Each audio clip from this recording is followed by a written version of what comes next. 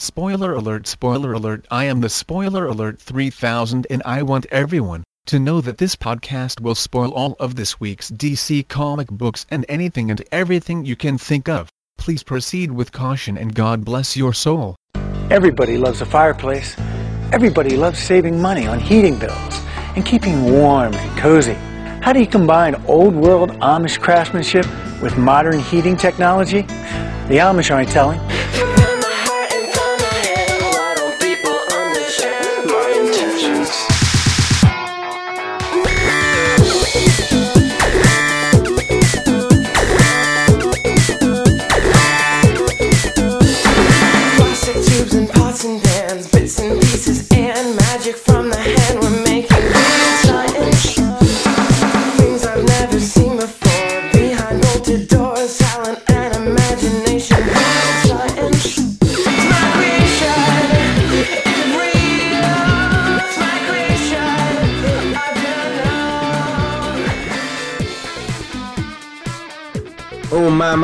My. It's episode 30 of Weird Out Loud, and that seems like some sort of milestone, wouldn't you say? Are you asking me? I'm asking anybody. And I'm Jim Warner. I'm Eric Shea. And we're dishing out all things DC tonight, so come on, get comfy. Hear us out. What is this accent you got going? Because we have mail coming later that compliments my voices, and you have to jump in with your stupid voices. Listen here, my name's Eric Shea, and it's Weebadoo. Ooh. And I'm Jim Warner. Excellent. See, I practice that every week. And the Jim Warner part? And I'm Jim Warner. You're almost getting it down. Every time I want to do something different, and then I don't know, I panic and then say the lamest thing ever. Which is Jim Warner's is pretty my lame. name. It is. And I'm Jimmy Warner. That's right, little Jimmy. Wait. I just slapped myself in the face. I said, stop doing that, man. I'll slap myself in the face. Hooey, Eric, this is the podcast for the week ending August 1st, 2015. We are proud members of the Comic Podcast Network, and we are from Weird Science DC Comics blog.blogspot.com. You know what I'm doing? I know exactly what you're doing. Speed up this podcast. It was 4 hours last week. 4 freaking hours. I even put that on the write-up. Hooey, that was a tough one. Actually, it wasn't. It wasn't at all for us. I don't know. No, you even said, though, you were listening to it today. It took you all week. I still haven't finished it. I usually get them done in the first day, and I didn't even get it done. You said to me that at around the Wonder Woman book, it seemed like I was fading fast. Oh, man, were you fading? I was. It was more of your voice. That makes sense, too. And actually... That's why I'm going to talk like this. Hey there, buddy. I don't know about you, son. I'm just a small-town pizza lawyer. Or am I, that was actually Channing Tatum as Jon Stewart. Looky here. No, I think that's way more racist than that. Woo-wee. All right. 4-hour podcast. We're not going to go that long tonight. Mainly because... Hopefully. There isn't that many books. We had a lot of books last week. And I'm telling you, that sounds like a challenge. Podcasting is a very odd thing because there is a fine line between giving people free entertainment that lasts for like an hour and a half and people love it, and free entertainment that is 4.5 hours and people don't like it. And I don't know. People seem to like it. That's the problem. Everybody out there is going to complain about this long podcast.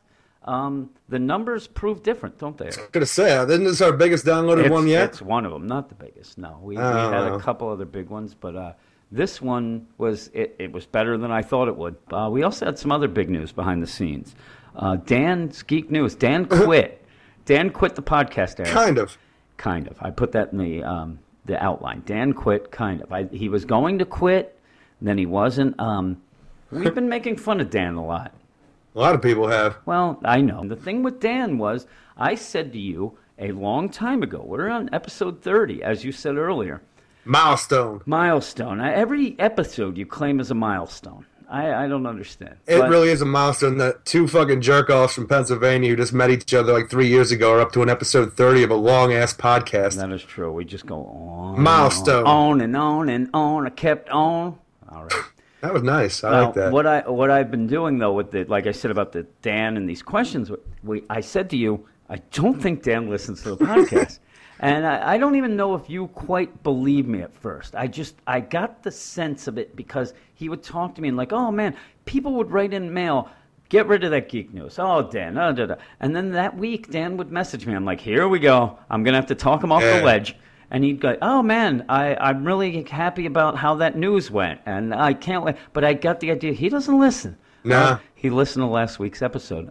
He has a lot more free time, he mentioned to me. But he heard us, I think, basically, in my mind, the glee that you had January. when he posted a review for a book from January, either The Flash or Batman 66. Batman 66 went up, and then while we were going, we were talking about it, and then you're like, oh my God, he just did another review.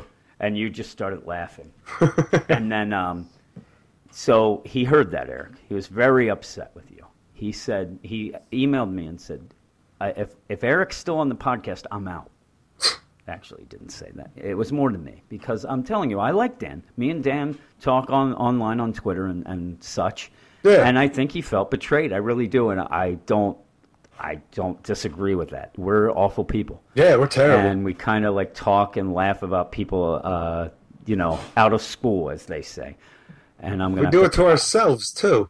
Yes, that is true, Eric. We do. And you know what? I hate your guts. Ooh. I'm a little down tonight again. I every time we start these, I'm always down. I don't know what it is. It might be that this room is about 7 trillion degrees. You know what else is hot? Dan's temper. Then he kind of went against it, and then he's back. I think he's back. He never told me. He never told me what he's going to do, if he's going to do the news. So if you hear the news later, he's back, Eric. He is back. You know who else is going to be back? Reggie, and that goddamn freaking deep voice. Woo! I fell in love with Reggie during that voice last week. You were already in love with Reggie, but you know what we're going to do right now, Eric? We're going to get. Yeah, but I know it now in my heart. Now you know it. Well, you know what else I know? We're going to do some news. All right, let's get to news. We're going to get right off the bat. We are going to make this one hour and a half. Hour and a half podcast, everyone. I thought you meant just the news section. It's funny. I say that. Yeah, really. It usually is. I say that, but everybody who has already downloaded this knows the time, and I'm sure it's going to be a little different than an hour. They're calling you a liar right now. I have diarrhea of the mouth and of the butt. Every week you talk about your bathroom problems. That's why I said it, because you hate it. News, Eric. News. We're going to start with a news item that for a while there I kept demanding to you was a rumor. And I don't know. It's still, when I'm looking up this news, I look it up and it really isn't fully, not real verified yet. But I think everybody's going with it. And that's the news that The Killing Joke will mark Hamill's return as the Joker. You got that? Really, dude? You're going to do that? You're going to put a pause there? The Killing Joke will mark Hamill's return as the Joker. When DC announced they would be doing a Killing Joke animated movie, almost everyone hoped Mark Hamill would return as the Joker, including Mark himself. There was another pause. He posted on Twitter. Makes sense. He posted on Twitter, "You're not the only ones with fingers crossed." Well, this week it was reported that sources have confirmed that Mark Hamill will indeed reprise his role as the Joker in the upcoming animated film. Who are these sources? I know, it's funny. It's like sources say that a shadowy figure passed them a note and that they think that it is happening. In fact, he has started recording part of his voice acting for the film, they said. I forget where I got this, the actual source for this thing about him recording it. It seems a little quick. And what are they, standing outside? It's like TMZ. Standing outside the recording studio. I think it's funny we talk about the return of Mark Hamill as the Joker. We just had him in Arkham Knight. You know what? This will mark Jesus Christ. Hamill's return as the Joker. Of course, now every fanboy on the internet is yelling for Kevin Conroy to return as Batman. Conroy himself told comicbook.com, "I have nothing to do. Come on, remember, guys, I am the Knight. Let me do this." He said, "I'm going to try to do a Kevin Conroy now." Kevin Conroy himself told Comic Book, "My name is Jeff. I would love to do it, and I hope that happens." That was the quote. "My name is Jeff." I'm going to repeat that quote because it's very striking to me. "I would love to do it, and I hope that happens." Okay. Thank you, Kevin Conroy. The best is I saw this on comicbook.com. I looked up this story and got that quote. He looks like hell. Yeah, he's terrible looking. You know man. what he has a face for voice acting, Eric. Damn right. And you know what? So do you. Yeah, listen to me. The animated adaptation of Batman the Killing Joke is executive produced by Bruce Timm and will retell this classic tale, get ready, in an exciting new way. Not on my watch. It'll also feature an original 15-minute prologue that helps set up the story, giving even longtime fans of the story something new to look forward to.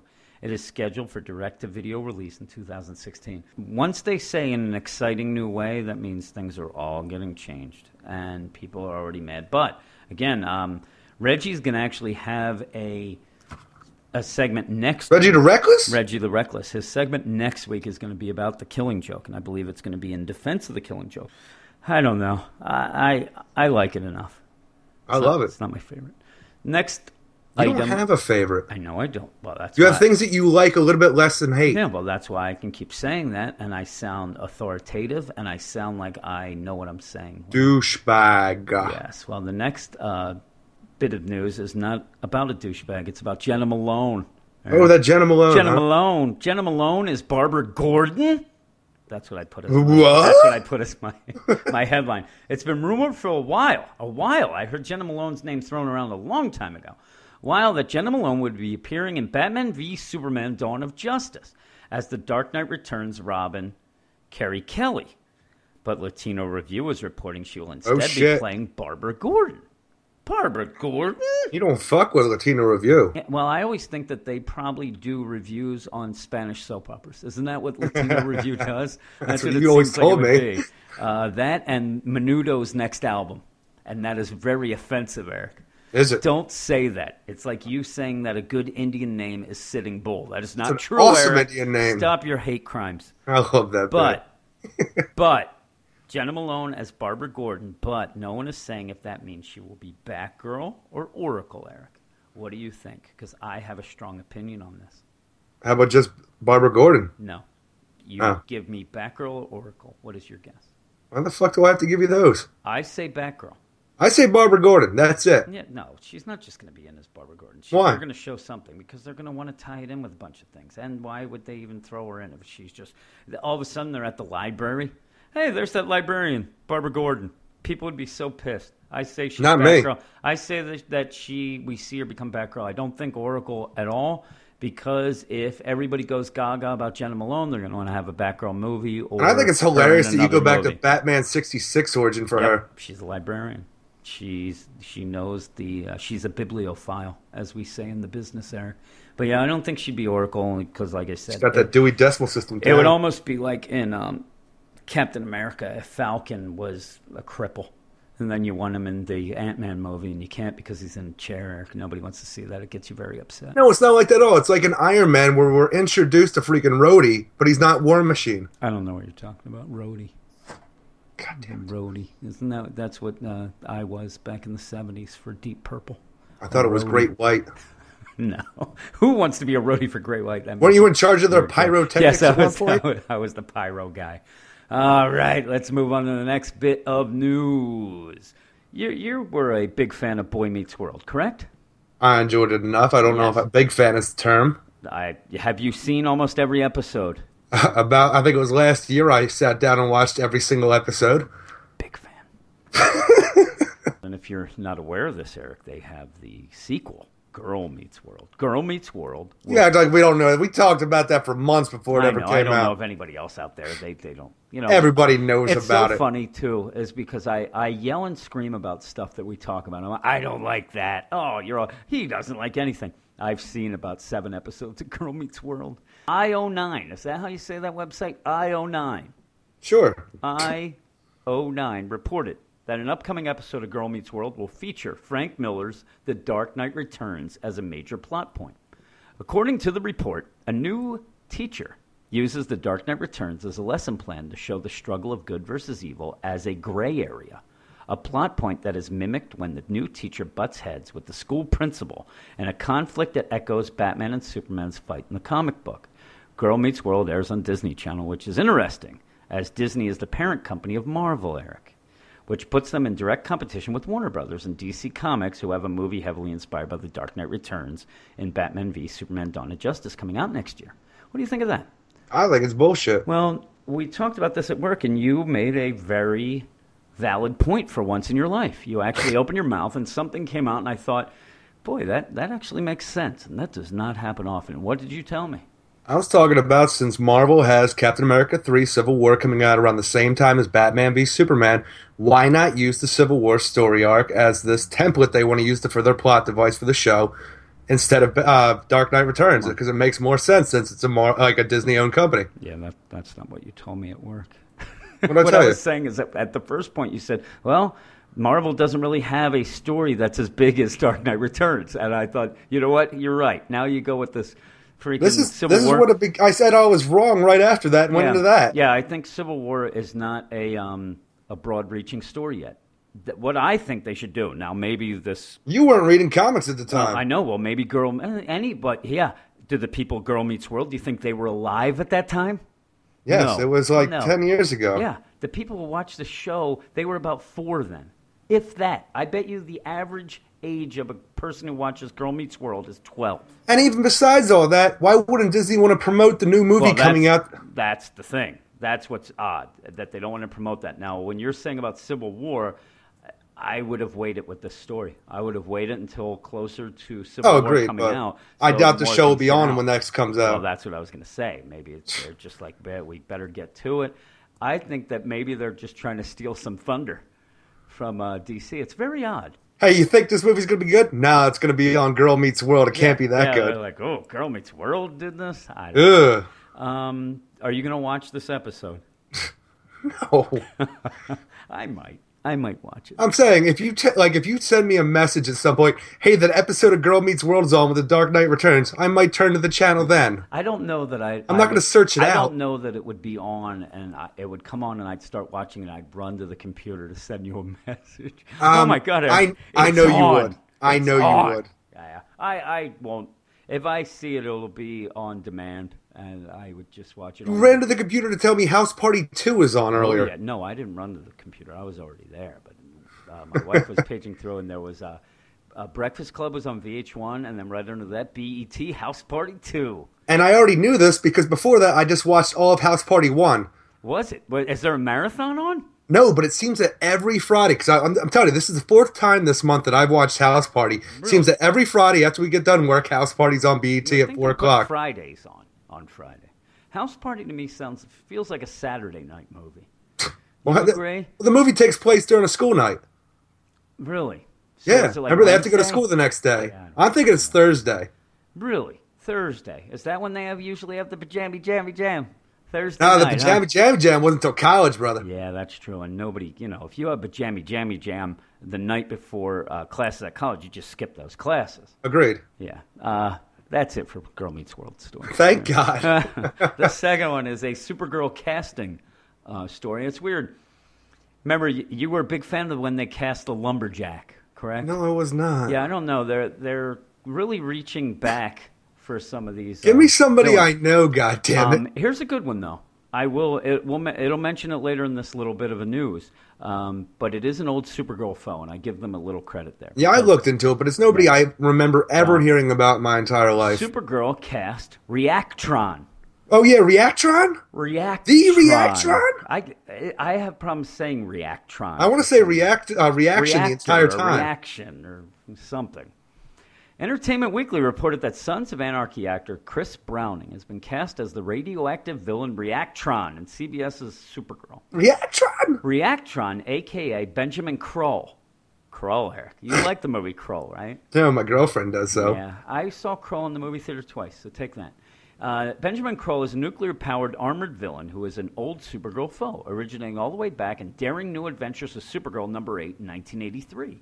In recent memory, he was recruited by General Sam Lane to fight Kryptonians in the New Krypton saga. Jim, I just want to point out that originally he was a Doom Patrol villain. Oh, Doom Patrol villain, huh? Yes, that's what it says on the Wikipedia. It doesn't say that he originated as a Supergirl foe, is what Entertainment Weekly said. No, that's not true, Jim. That's not true. Well, that was when he became a Supergirl foe. I got nothing, man. I just want to... Actually, there's a couple things I had problems with how this news was reported this week. There's a thing later that I'll mention to you that made me laugh. That wasn't Metallo? Because that's what really upset me. No, we thought this was going to be Metallo. And I saw the headline. We were at work, and all I saw was Supergirl cast I forget what it said, and somehow I jumped to the conclusion it was Mattel. And I told you this. And I got excited. You got excited. I ruined it for you. But Supergirl premieres October 26, 2015 on CBS. Ooh. You watched that leaked pilot yet? No. I don't watch leaked things.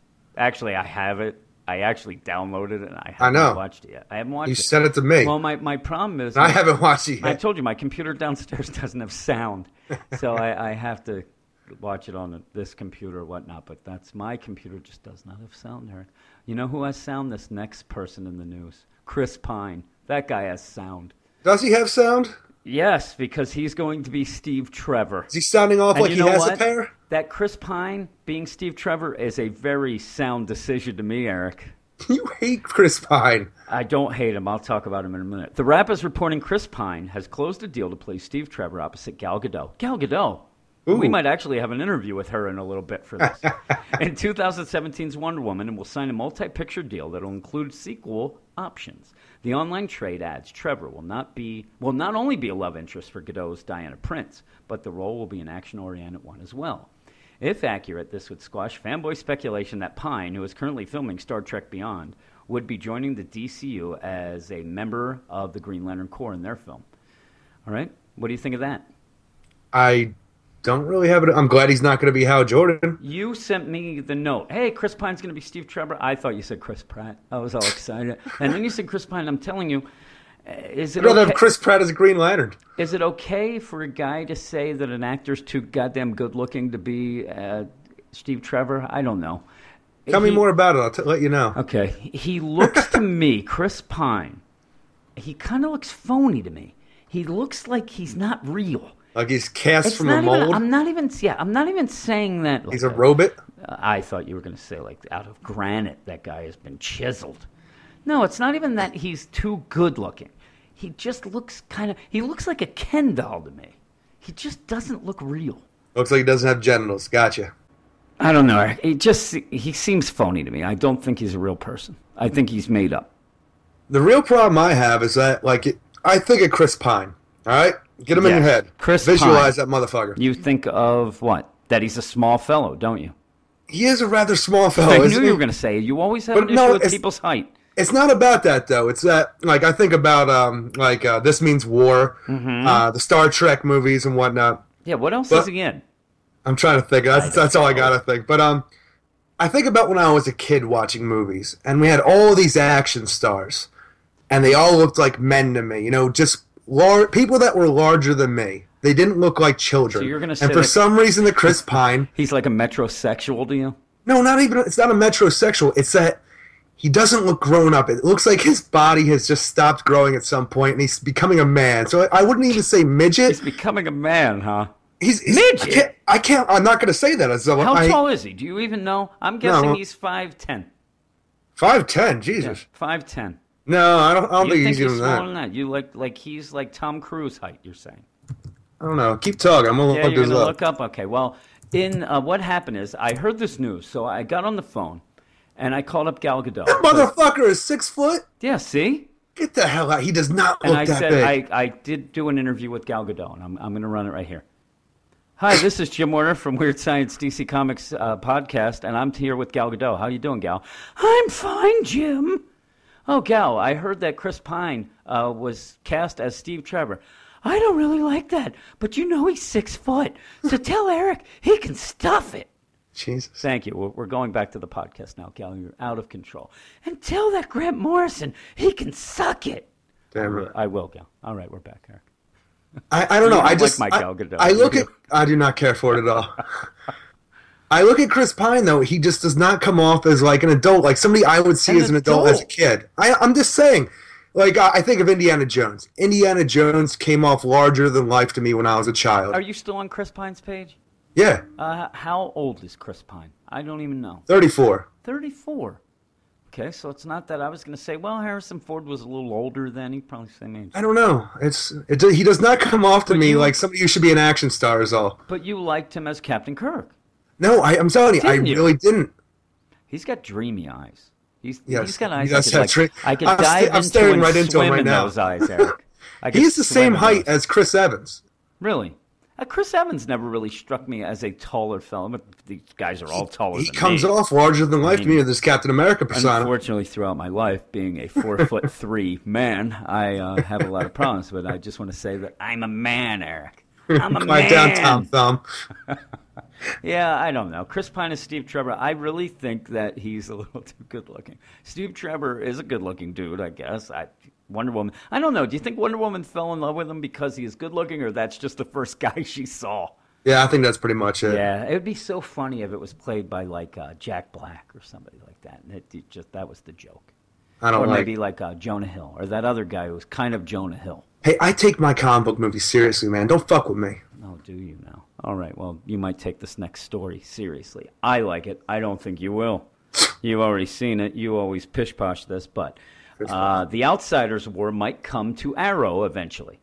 Dan may quit the podcast eventually. Outsiders War might come to Arrow eventually. During DC's All Access, that's that show, right? The All Access show? Yeah. You used to watch that, right? I think I watched 6 episodes when it first came out, and I got bored. I've never watched it.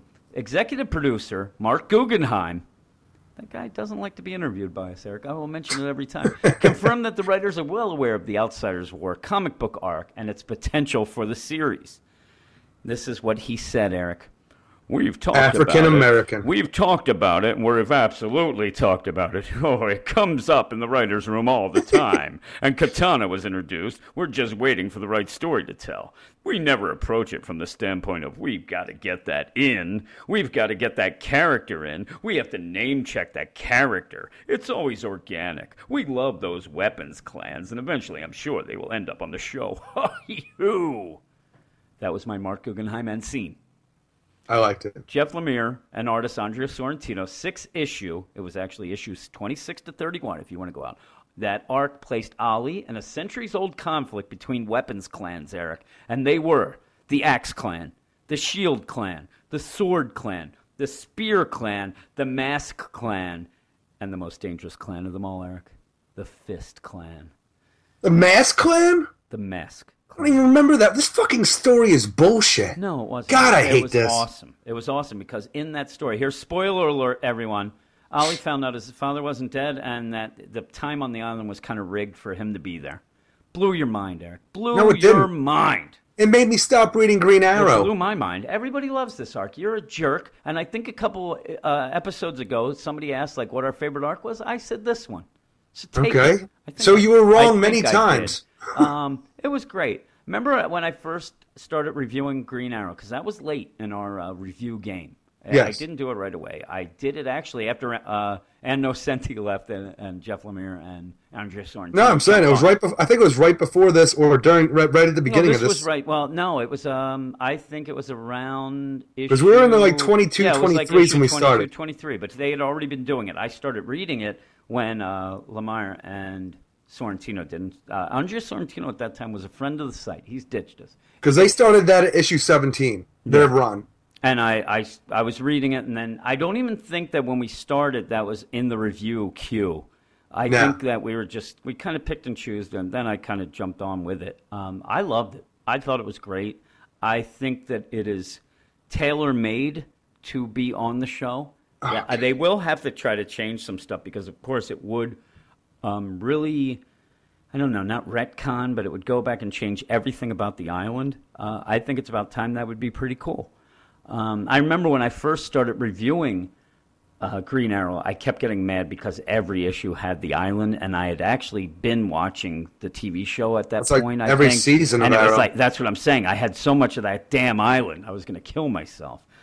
Whew. But yeah, I would like it. I really would. I think there's a lot of people out there that probably agree with me. And there's a lot of Arrow fans that would have no idea what this is about. No, and absolutely care. not. They wouldn't care. And I bet you if they did it, the actual fans of the show that don't read the comics would be a little pissed because it really does throw a lot of crazy things. But just imagine you watch Arrow. Just imagine out of the blue you find out his dad's alive. That would blow your mind. It's television and comic books, man. It would still blow your mind, though. It would blow your mind. No, I'm telling you, I wasn't even a big fan of this past season of Arrow. If they start doing this shit in the next season, I'm out. There's nothing here that interests me anymore. You're a jerk. Go watch your freaking Girl Meets Flash? World. Girl Meets World. Here comes the Bring next Constantine story. back. Here comes the next story because you love Arrow. So it continues Hold on. with Arrow. Before we even get Nope, up, you know going what these on. clans I remind am me of? going That on. Renaissance fair you hate so much. No, it doesn't. Bunch of people getting together and like, hey, I'm good with axes. Oh, I'm good with bows. I'm good with shields. Nobody's good with shields. Get out of here. Which was your favorite issue of this arc? I didn't have one. Yeah, you didn't read it, so shut your mouth. Yeah, because it was nonsense and I gave up. I'm going to turn into the Fist Clan, come over and fist you. Going to fist you. Now we have something else going on. That's right. Fist me all you want with noise going on. Unprofessional. I know. It's my kids playing. Rafe, my son, is playing a game. And did you hit him? He's just trying to destroy the podcast. Yes. The next bit of news I have a little issue with, but it's more Arrow news. Battlestar Galactica star recruited as Shadow Spire agent for Arrow. And if you remember, there was that African-American from Britain. That Nigerian ancestry? Jimmy Akimbola is playing Baron Ryder, who isn't Baron Blitzkrieg, right? No, not at all. Nope, he's not Baron Blitzkrieg. But Variety reported that Battlestar Galactica and Falling Skies actor Ryan Robbins has joined the cast of Arrow, Season 4, in a recurring role as a villain. Robbins will reportedly play Conklin, a member of the villainous organization Shadowspire, appearing in flashbacks alongside Jimmy Akimbola, the African-American, his Baron Ryder. You think if you put him to your ear, you could hear the ocean? Who, Jimmy Akimbola? No, Conklin. No, that's not the same spelling, you stupid. And then I'm going to hit you over the head with it because you're piggy. Whatever. Oh, no. Your glasses going to... Actually, I'd hit you when your glasses would become better. And then, They'd straighten out a bit. Yeah, they'd straighten, and then you can see me, and you'd be like, boy, that guy... I thought Chris Pine was good looking. Look at that Jim Warner. I've always associated myself with Piggy. Piggy. You want to go to the island for a vacation? Or no. Maybe, and then all of a sudden that Ollie shows up. He's on the island, the fucking stupid island. This story I had issues with because I said to you, I saw this story today at work, and I said to you, Battlestar Galactica star, and you're like, original or redo? Reboot. And I'm saying, reboot. It's not going to be the original. Who's it? Richard Hatch? Freaking what's his name? It was also on the A-Team. No, I'm not going to remember. I don't even know why. Face. Yeah, Face. What the hell is his goddamn name? He has that badass name. Yeah, he does. Face. Anyway. Yeah. Face. Starbuck. I'll remember at the end of the podcast. It'll piss me off. You're looking it up now. I'm looking it up. Stupid Templeton Peck. What? That's Face. That's Templeton Peck. No, that's Face's real name. Yeah, that is. Templeton. Oh, my goodness. You're making me laugh. Ha ha. I have an issue with this story. Dirk Benedict. Dirk Benedict. There we go. The thing is, I don't know which name I like better. Dirk Benedict or Templeton Peck. Templeton Peck sounds like a guy who rides a rickshaw. Dirk Benedict sounds like he rides a rickshaw. I like Dirk Benedict. I read this story. And Tom Ellis. I said to you, isn't that a freaking the lead of Rush? Neil Peart, Alex Lifeson. I said, it's a Battlestar Galactica star. You go, which one? I'm like, I don't know. It's this guy. And I said, it's probably either the guy who sold them out to the Cylons, or maybe it's the guy who was Apollo, who was actually, I'll say, it's none. It's a guy who was in one of the later seasons, Charlie Connor. He played the part of Charlie Connor in 7 episodes. That is hardly a star of Battlestar Galactica. I'm like, Battlestar Galactica star? I tried getting into that show because how much praise people were giving it. I couldn't get past 5 episodes. It was just so over dramatic and boring. Well, what I started watching and I really did enjoy it. I really did. And you don't enjoy anything, so that's something. Yeah, I really did enjoy it. And the thing that I said, listen, this is overlong, a lot of nonsense. Wait a minute. That was our podcast. Yes. No, I did watch the first season. And like everything else, I get all excited for something like that. And after the first season, then I'll get to the next season later, and I never did. I never got back to it. Odama and his crew are out there somewhere, Eric. They're looking for home. Obama? All right. Next bit of news. We have 2 kind of sad news items here from the world of the next one's sad? I'm just trying to tie it in because it's also a wrestling thing. Arrow star Stephen Amell called out WWE Stardust, Eric. You know who Stardust is? No. That's Cody Rhodes. I'm saying I know it was a Rhodes. I don't know It's his name. Cody. I don't watch wrestling. I'm Him freaking out. You know, his brother. I'm an adult. Goldust freaks me out, Eric. He always did. Yeah, me too. That move that he does. You know what I'm talking about when he blows it. Where he blows the guy. I know. And he blows the guy in that freaking spandex outfit. Ooh-wee. Makes me feel uncomfortable. I don't know how to feel about myself after that. I don't feel uncomfortable about it. Yeah, it's Cody Rhodes. He's now Stardust. I like Cody Rhodes. I used to be a wrestling fan, and it's because my son, Rafe, who was interrupting us earlier, he was a really big fan. So me and him watched it together. It was kind of a fun thing. Yeah, so Cody Rhodes, I was a big fan. Recently, his dad died. Dusty Rhodes died. And a side note, guy at work loves wrestling. Comes to me and goes, I can't believe Dusty Rhodes died. He's like 45. Dusty Rhodes was like 45 when I was 2. That guy, and he looked awful. Cody Rhodes doesn't. He was dashing. In his defense, that kid is half retarded. Yes, he. Actually. Half. I think I was talking to the wrong half then, Eric. This story here. Let's get on with the story. Arrow star Stephen Amell and WWE wrestler Stardust have had a back and forth going on for months now. Ever since. Oh, yeah? Yeah, Stardust taunted Amell during an episode of WWE Raw. I don't give a shit. Well, now Stardust took things way too far, Eric. Listen here, brother. At least according to Amell. That's Hulk Hogan, and he is a racist, Eric, so that's all you'll hear about him. At a taping of WWE SmackDown, which aired this past Thursday, Stardust taunted his opponent, R-Truth. You aware of R-Truth? No. I like R-Truth. With the phrase, you have failed this city. A line that Arrow fans are sure to recognize, Eric. Amell responded immediately on Twitter, and he put, his first tweet was, that son of a bitch stole my line. And then the next one is, you know the saying, imitation is the sincerest form of flattery? I disagree. Somebody point me towards Stardust. He's after him there. You know what the problem is with this is? And it goes on, it says, while nothing is official. It's about wrestling? Rumors have been swirling that Amell himself might step into the ring, possibly as Arrow, to challenge Stardust. That would be so awful. The problem is any sort of news story, not that this is real news, but when something like this comes out, you never will be able to take it seriously. Because you don't know what's going on. You're like, oh, great. Next thing you know, the little kid in Gotham is going to fight The Undertaker. That's what I think. I'd actually watch the shit out of that. Would you watch that? Oh, my God, yes. What would be... I would just hope for the tombstone pile driver at that on point. That little kid, and then he'd laugh at him. What would be your biggest TV show star in a comic book, any of the DC books, who would you want them to wrestle besides The Undertaker versus that little kid? Anybody you would want to see? Huh. Hello? Now you just put me on the spot like that. I like that. It's not like I planned this, Eric. Well, now, I'm telling you, I'm actually taking this seriously. I want to think this out. Well, think it out then. Come on. Who's your favorite wrestler right now? I don't know Is any it wrestlers Ryback? right now. I don't know who that is. Is it... I don't know. I'm trying to think. No. See, I'm not thinking about any of that nonsense. I'm thinking about Jim Dugan? I'm thinking about which comic character I'd want to get into the ring. Oh, in the ring. Is that what you asked me? Yes, that's what I asked you. I don't know why I said it like that, like I was surprised. Who would you have fight Rick Rude? Ravishing Rick Rude versus Hal Jordan. No, versus Dead Man. Dead Man? Well, yeah, because he's dead. He died of steroids. I know way more about dead wrestlers than I know about living ones. Like, you have to pick somebody who's alive, like Macho Man Randy Savage. Or Lex Luger. No, he is alive, isn't he? No, he died. Chris Benoit. Mr. Perfect. Oh, yes. Ultimate Warrior. Ultimate Warrior. I was going to say that. Ooh, I think there's more dead than alive. Speaking of, we're just going to... I don't even want to hear your answer because speaking of, Roddy Piper died today.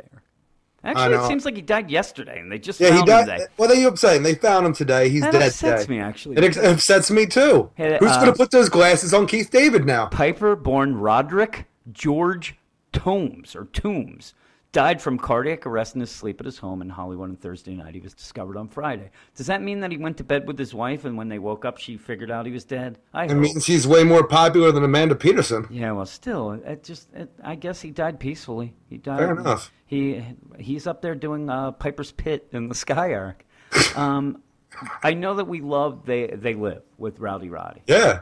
The last thing I saw him on was a wife swap. You were telling me about wife this. swap, and he swapped with what's his name? Gilbert? No, Ric Flair. Oh, for some reason I thought it was the Rowdy Roddy Gilbert and Ric Godfrey Flair. episode. No. You were That telling was me with about. the dad from Family I can't remember stuff anyway from Growing Pains. What's his name? From Growing Alan Thicke? Thicke, yeah. Why can't I think of things tonight? No, the wife swap I saw with Ric Flair and Rowdy Roddy Piper was really good because Can I get a woo? Ric Flair was he wasn't a jerk. Ric Flair is a guy who, say the guy has $10,000. He's going to spend he's going to spend everything up to 50 cents. He's very big on keeping up this persona of Ric Flair and the Nature Boy. So he's very irresponsible, is what you're telling me. And his wife takes advantage of it. Rowdy Roddy had his family, and I'm telling you, they seemed to be like the most in love family. His kids, his wife, and they were very down to earth. Rowdy Roddy actually was a good friend of Ric Flair, and they had a falling out. And Rowdy Roddy, even in this thing, even said, like, Rick, I worry about you. I love you. And I'm telling you, everything seemed genuine. There was nothing in this that, to me, seemed that Rowdy Roddy was a bad guy at all, and everything was genuine. And I think that when I was looking at this story and I looked a little into it to write some stuff up here for it, a lot of people are coming out and people loved him. They really did. And I'm telling you, I'm going to cry, Eric. Jesus. Yeah. How screwed up would that be? If I started crying because Rowdy Roddy Piper died, and I didn't when my dad died, I thought that was funny. You'll always remember when Roddy died. I put on my kilt right now. I'm giving him a salute. Yeah, I know the date that he died. Oh, yes. And I know he was 61, Eric. I have no idea how old my dad was. I'll say my dad was 61, too. We buried him in a kilt. Werner's Pit, my dad used to do, and that was actually his stomach, and it was fucking bottomless. Bottomless pit it was. Damn, I'm actually pissed off. While you were talking, I've been trying to find, before we started the podcast, I saw a tweet by Roddy's son, and I can't even remember his name or what it said now. I've been trying to find it, and I can't. I'm actually pissed off. Was it nice? Yeah, it was a nice tweet. Yeah, I'm telling you. Isn't that weird that that's what people get now? Yeah. It's like, oh, he died. I better go look. Look, when Amanda Peterson died, you went right to, again, I can't remember people's names. Seth Green? No. Freaking, what's his name? The star. Patrick Dempsey? Patrick Dempsey. Everybody, runs to his Twitter page. See what he said. Nobody asks people questions. You got to tweet. Stephen Amell's tweeting. Saying when I found out Roddy died, I went on my Facebook and I put up the fight scene between him and Keith David. Said, who's going to put the glasses on him now? No. Rest in peace, Roddy. And Keith David, he left us 10 years ago. No, he is still alive, and he's not Ernie Hudson. Isn't Ernie You are Hudson? a racist. Ernie Hudson. You are a racist. How is a racist? I just think that he's not dead, Keith David. No. I think the last thing Neither's I saw Ernie Hudson. Last thing I saw Keith David, and he was in Something About Mary, right? He was the father. I actually don't remember that Yeah, movie. I think it was. I think he was, and I laughed then too. Oh, that's the news, Eric. Oh, what news we had. Oh, what a good time. News done. This is going to be a short podcast because tonight we only have 3 mails, Eric. 3 mails. It's all coming to roost with you. I could have sworn we had more than that. No, I think we had one more, and I couldn't find it. So really? Yeah, I can't find it. You couldn't find it? Nope. The mail would just disappeared. I don't know where it is. I think I might have accidentally deleted it. I really do. There's another See, I mail. think you're just sabotaging it now. No, actually, I was hoping you didn't call me out on it because I couldn't find it. I loaded up the mail. It's not there. Maybe we'll have it after the segment. This is Friday night. We're recording. Maybe by Saturday I will have found this mail. It's elusive mail. It's not there. And it was a question. Remember I said, these people asking these questions, and I can't remember what it was. Do you remember what it was? No. I did tell you, though, right? It You was tell me a lot of things. I don't know, man. Yeah, all of them true. Listener mail, Eric. We're going to go with listener mail. The first one's from Carl. You remember Carl. Carl wanted to mention his wife and baby about 12 podcasts ago, and he walks the stairs during his lunch and listens to the podcast. Carl wrote a mail. I don't know. This is the one I was talking about earlier. It seems like Carl's a little down on us. He's not down on us. He's down on DC in general. No, I'll tell you why he's down on us because I'll point it out. I don't think you read the whole thing. Carl says, That'll happen. I'm just now listening to podcast number 19, and I'll tell you why. Convergence ended, and it was kind of crappy. And I got lazy and stopped going out walking for exercise. Just think of this. Convergence has turned Carl into a big fatso. He's no longer walking the stairs because of Convergence. Jeff King, you are the devil. I can see, I didn't like Convergence either. And maybe that's You're a great big fat person. Maybe that's why I stopped exercising, Eric. Actually, today's my cheat day. Yeah, every goddamn day is a cheat day. It's my cheat month. Convergence was so bad he just stopped walking at lunch. That is crazy. I think he just gave up and bought a Rascal. He stopped walking, period. I think I think that he is on the stairs, but he's riding up and down on one of those chairs, the electric chairs. Stair chair. Yeah, he's never going to get to this. He's on episode 19. Holy moly, he's never going to get to this episode. He's going to have to get a time machine. So he goes on, I didn't have time to listen to the podcast. Now I do again, but I wasn't sure if I was going to keep listening. See, almost none of post-convergence DCU books look any good at all. If you recall, I wasn't much of a fan of the New 52 and all the cobbled-together continuity in the Batman and Superman books. I remember he said that. Yeah, he was one of the few people that we said, oh my God, this was one of the guys who actually jumped on for convergence instead of jumping off the ship. Nothing right. Yeah, I got you now. He says, nothing is making me want to go back to any of them. I'm still reading Batman and Justice League and Prez and All-Star Section 8. Are fun so far, but that's about it for me. I thought I had no reason to listen to your overlong podcast anymore. I mean, with me only reading 4 books, that's an average about 6 hours of podcast per review. But I decided to finish out the Convergence stuff, and Jim's new voice in episode 19 made me laugh. See? People like the voice. Is that Mae West? I don't know. That was earlier. I don't know what my new voice then was. I think it was Justin Bieber. Hey, guys. Okay. So if I have time, I'll stick with it and just fast forward through the nonsense parts. I'm telling you, he's not very happy with us. Yeah, but he knows what's going on at least. Just keep trotting out those new voices and I'll stick around. See, that's why actually, having read this at a time, that was why I premiered that bomb of a voice for Mark Guggenheim. I don't know what I was thinking. That was a Carl, you're voice. killing me with these voices, man. Come on. Then he goes on. This is where it brightens up. You were talking about Stephen Copper in episode number 18, and I went looking for him on YouTube, or as he said, on the YouTubes. Big star. But I couldn't find him. Did he get closed down by lawyers? Or maybe he wasn't earning enough and closed up shop because they repossessed his rickshaw. That's $200 American. It is, $200 American. Maybe it gets explained in a later podcast that I won't be around to listening to for a few months. With me taking so long to listen to them, this is even more like communicating with someone on Mars. That's a joke I can explain to you in a few months if you want. I think he's saying we're dumb. No, he's saying by the time he gets to it. Yeah, but why? I don't need an explanation, Eric. I'm not a dummy. I ain't no dummy. You ain't no rocket surgeon. I'll mention, I went to Stephen Copper's page again. He does have the page. I actually emailed Carl back. I do this all the time. Yeah, of course I do. So I emailed him and said, hey, just skip all this nonsense. Just get up to, if he's not reading these books, really, if he really wanted to, he could probably figure out when we're talking about the books that he reads. Go to those podcasts. Just come back. Come to the fold, baby. Come up to episode 30. Actually, I liked last week's episode. Go to episode 19. I don't know who I'm talking to because, again, I'm sending this to Mars. Yeah, pretty much. He does really live on Mars, right? Sure. Okay. I'm a dummy. Get your ass to Mars. So if he goes to episode 29, I sent him, I said, just come to the regular episodes. Don't worry about those past episodes. It has a lot of Eric nonsense. You don't need that. Agreed. I already told you by episode. You ask why I don't listen. I know what I sound like. I don't need to hear that shit. Episode 35, I'm doing this by myself. I've already planned it out. I'm going to put your head into that freaking jigsaw at the work. You're done, baby. No, I said this. I went to Stephen Copper. Stephen Copper's still going. You know what, Stephen Copper? We had a little update on him months ago. Yeah, I sent you a thing. And I think I mentioned on the podcast that he had started doing his own reviews. Oh, you did, yeah. And I said they were terrible, right? They're awful. Awful. That's done. Did I send you the link today? He's back to doing ours. No.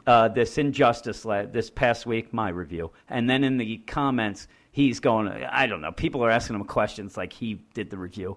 Drives me nuts. Now I'm done with him. I'm really mad. I'm going to go. He's from India, right? I have no idea where he's from. Yeah, because that's when you started being really bad about Indians. Because I said something about his real Indian name. That was episode 19, wasn't it? It probably was. You said his real Indian name was Sitting Bull. You racist. That was a good bit. Sitting Bull.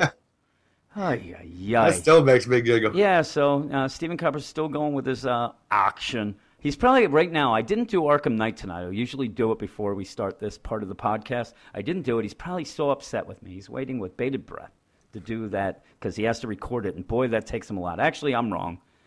I'll take this back. He's on vacation, and he sent a note. He has a video note about how he hopes that people can get by without him. And I'm not joking. This guy... Really? Oh, yeah. This guy is like, he's a conceited fella. He really thinks that he is a star of the internets and the YouTubes, Eric.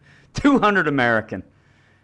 Carl goes on. Weird coincidence. I notice I have cotton placemats made in India. Is the universe trying to tell me something? You were very confused by that. He's going to have to talk to you about what that meant, Eric, when he comes back from Mars. Yeah, I might just be an idiot. He does live on Mars, right? Yes. And It's on Mars. Is Mars near Baltimore? He could say hi to Dan. Dan lives in Baltimore, right? I actually was going to say that when Dan was all upset. I was going to say, listen, just calm down. If I have to, I'm going to come over there to Baltimore and take care of you. He gets really upset at that. He does. I don't know that Dan... He's a sensitive guy. He's a sensitive fellow, and I don't know that he gets the joke. He doesn't understand what we're doing here. And what Nobody understands what we're doing here. Poisoning people's ear holes, Eric. That's what we're doing. I don't know. We try to be fun guys. Again, we come off as real assholes, and in real life, we're only dickheads. We're not assholes. Damn right. You're a douchebag, but to a degree. I don't consider myself a douchebag, but I am a dickhead. Dickhead. All right, let's get on to the next one. Thanks a lot, Carl. The next one is Manship. And Manship emailed me earlier in the week and sent a mail and said, hey, I haven't listened to the podcast, but what the hell are you guys doing with this 4-hour nonsense? And I wrote back to him, and we... Several times. We had a correspondence. We were laughing, making fun. Now Manship has a segment. And I said to him, hey, by the way, I said, hey, I expect a mail later this week. Don't mention this correspondence because Eric gets mad at it. And he wrote back, and he's very funny. He wrote back something like, yeah, and we didn't talk, wink, wink. And now Manship has a segment. He's going to do What's Man Shipping later. Damn right. I said I was trying to come up with a segment for Manship. So Manship, what's Manshipping this week? I know, man. I actually thought, Manship, if you hear this, I was thinking of having you on and you would talk about the previews of what's going to come next week. So. He's not lying. He thought about this all goddamn week. I was coming up with some crazy ideas of what segment you can do. That's what we're doing. I told you. Eventually, we're going to collect enough listeners to do the show for us. So we don't have to do the show. That's what we want to. And then I'll write in awful emails to them. And they can read it. We have to find somebody whose name's like Johnny Mail, and he could do the listener mail. So you're going to email in? Yeah. Because that's what you're supposed to do. Oh, no. Actually, I won't. I'm going to send it on Tumblr. Now you won't. I'm going to send it on Tumblr, so take that. Manship says, first off, I need to apologize to Eric. I went back and found the image of Relic. Guess I saved the wrong image from your Green Lantern Corps review. Oops, my bad. And it's not very... It's not something that surprises me. You put half the fucking issue in your review. I don't even know why you write. I don't even know why you write words. You might as well just say, and then this happened, panel, and then this happened, spoiler. Jeez. So let me get this straight.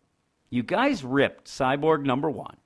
You had an issue with this because you said you didn't rip it, and it's true. I mainly ripped it because he constantly complains about his daddy, and he is a jerk to his girlfriend. Starting to sound like somebody. You guys constantly complain about your dead daddies, and you guys are always a jerk to your podcast boyfriend, Dan. Zing! Zing! That's good. You know why that's so good because of what happened this week? Yes, our podcast boyfriend, Dan. Can I? Do you think right now, if Dan's listening, he's loading his gun and heading over to Pennsylvania. No, actually, I think he thinks I live in Ohio. He's from Baltimore. He's heading to Ohio. Do you think Dan got mad at my impersonation of him? I have no idea. I don't know how far he got into the podcast. Can I do that impersonation? You understand at work when I'm I love to try to impersonate. I am the worst. Worst with voices, and so I always try to do it. Even though there's a couple guys at work that I nail those guys. That's what you tell me. Oh, I nail them. How you doing, Eric? Trying to think of one of the guys at work. I'm saying, we're standing there, you do an impression of somebody, and before I have a chance to respond, yeah, I nailed that one, you walk away. Yep, that's right. That's how you do it. It's always good. How about this one? Who is this? Let me think about a thing. Hello, Weird Science. Who's that? That is Dan. Yeah, see? Zing. I got a zinger, too. How about a famous person? How about this? I am not a crook. Who's that? That is Roddy Piper. Bang. You are right. Manship goes on. Oh, hell no. I was so happy to hear Ryan Clark's review of Archie versus Sharknado, as I grew up on Archie comics, which I said I did as well. I chose Betty, by the way, which I did as well. I chose Veronica. No, you're wrong. Yeah. I had the best Sunday ever reading Archie versus Sharknado while watching Sharknado 3. I think that might cause the universe to implode.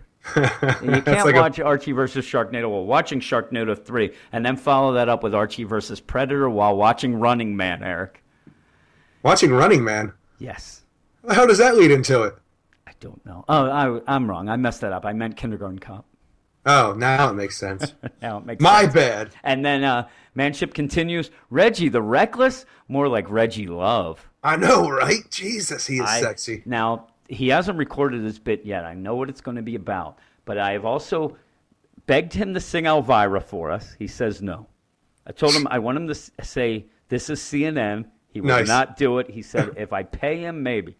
And then I also want him to do like In a World Gone Wrong. But he won't do any of those. Reggie, he's got he said to me on Twitter that he wanted to do voice work. People have said all his life that he should do voiceover work. You said it. Damn right. And he said that he would like to, but the 5 guys are already around who speak in that low tone. And I said that's James Earl Jones, the guy from the Allstate commercial, the brother from Everyone Loves Raymond, and I don't know anybody else. And we came up with some others, but I can't remember. But yeah, boy, he's got a load. That freaking things rattle when he's. I can feel them in my balls. My heart rattles, Eric. And Manship ends with a new sign-off: Batmanship. I like that. All right. I like Batmanship. So now I'm thinking of another segment. I can't think of one right now. I still like the what's man shipping this next week or something like that. He's in. I'm going to tell him right now. He's an engineer. He told me that. He's one of them smart guys, Eric. He's not a wordsmith. Oh, yeah? Is that them engineers are? He's not a wordsmith. He is an engineer. He's a smart guy.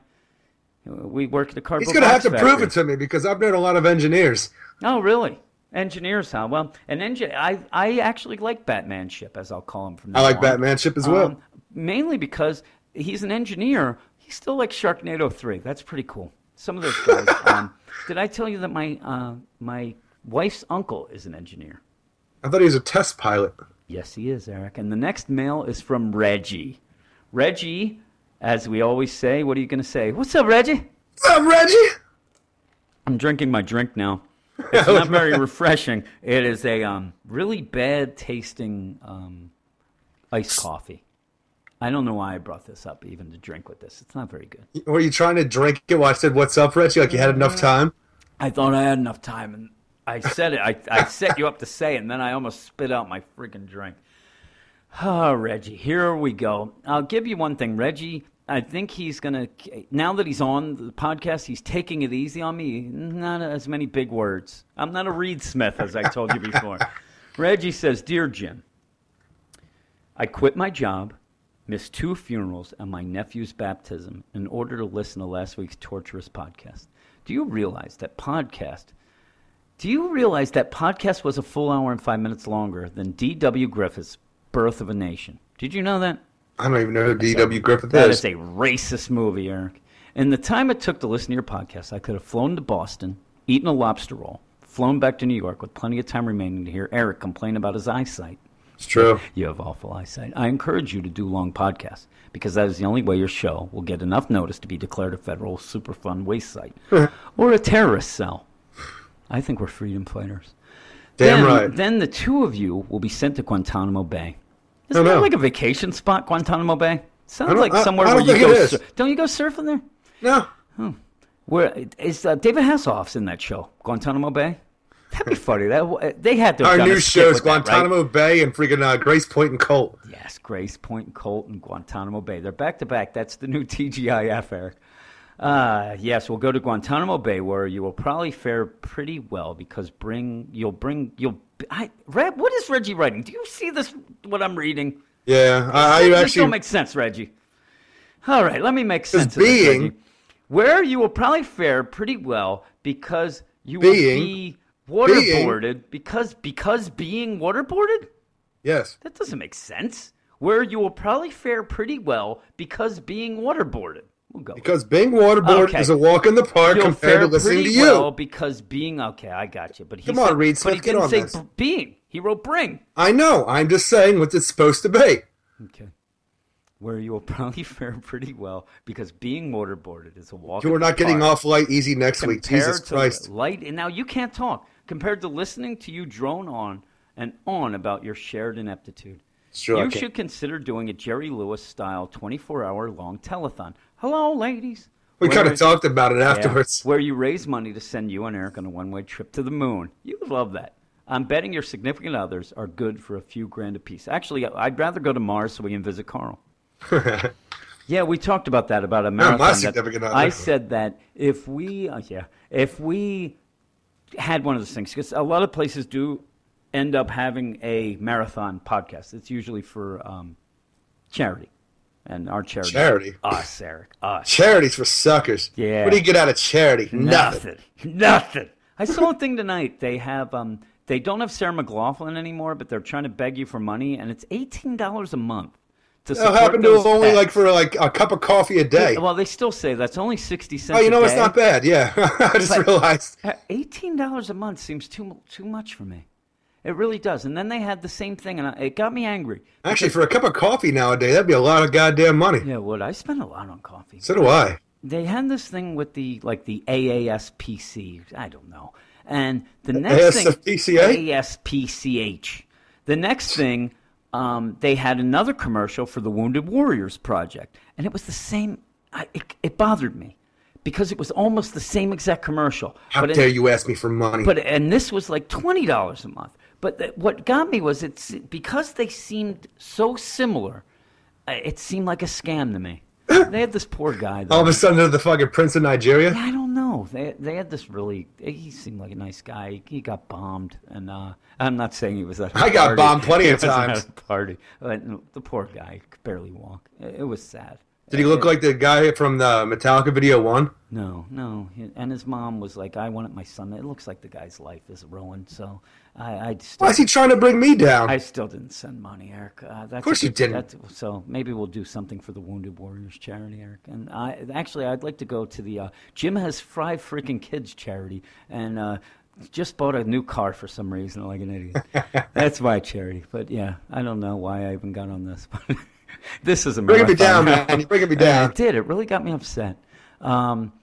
He can. Well, what I was saying, the podcasts that have these marathons, they're like, oh my god! And I've listened to. I think I tried to listen to some, and I'm telling you, within the 3-hour mark, they're already bitching and moaning. They're like, one he's sleeping on a sleeping bag. The other guy's run out for coffee, and this other guy's just babbling on. And I'm like, I think we could easily do it. I don't know. By the 3-hour mark. 3-hour mark last week, you were yawning during Wonder Woman. Yeah, so. Well, it's mainly because of that book. But I think we could do that. I don't know that people would listen, but maybe one time we'll just say, the hell with it. We're doing the 24 hours. We're going. Bullshit. You would never be able to get away with that.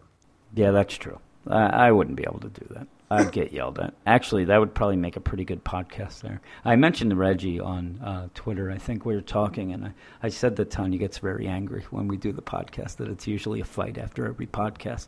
She gets so mad. Good times. She gets the funny thing is everybody who listens, over and over the podcast, they listen to each episode will laugh because she always says that I'm so happy while we're doing the podcast, and I think that everyone out there knows that is not the truth. Before we even get started, I call you up and you're like, I was like, hey, what's going on? Hey. Yeah, because I dread it every time, and I said to you, I actually haven't been dreading it as much. I have to admit it. Tonight, I was. I actually was gonna message you. Screw it tonight. Let's just do it all tomorrow. And I thought, you know what? You were making fun of me about when we start, so I don't need your freaking nonsense. Reggie goes on, and I don't know. We have more mails of his. It is a marathon. In what felt like hour 16 of last week's seemingly endless podcast, during the review for Justice League 3001, you clambered upon your soapbox and asked a worthwhile question.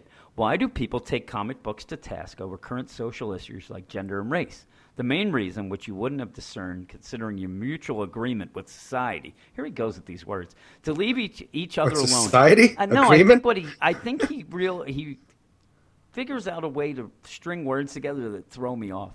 is that there has been a shift in thought where it applies to personal identity and civil rights, and no longer are people confined by strictly maintained stereotypes and exclusionary practices. Doesn't he have a segment on this podcast he can say this stuff? Really? What's he throwing it in the mail? We're going to get to this freaking segment later. You leave this stuff. How is it up there in the air up there with your freaking soapbox there, buddy? Boosh. Well, Jim, it's very nice up here. And by the way, this is CNN and Boom Bapa Mau Mau. Thank you, Reggie. See, you did them all. I knew he'd come through. Probably because the typical comic fan was, until recently, someone who got into comic books in order to avoid talking to the opposite sex.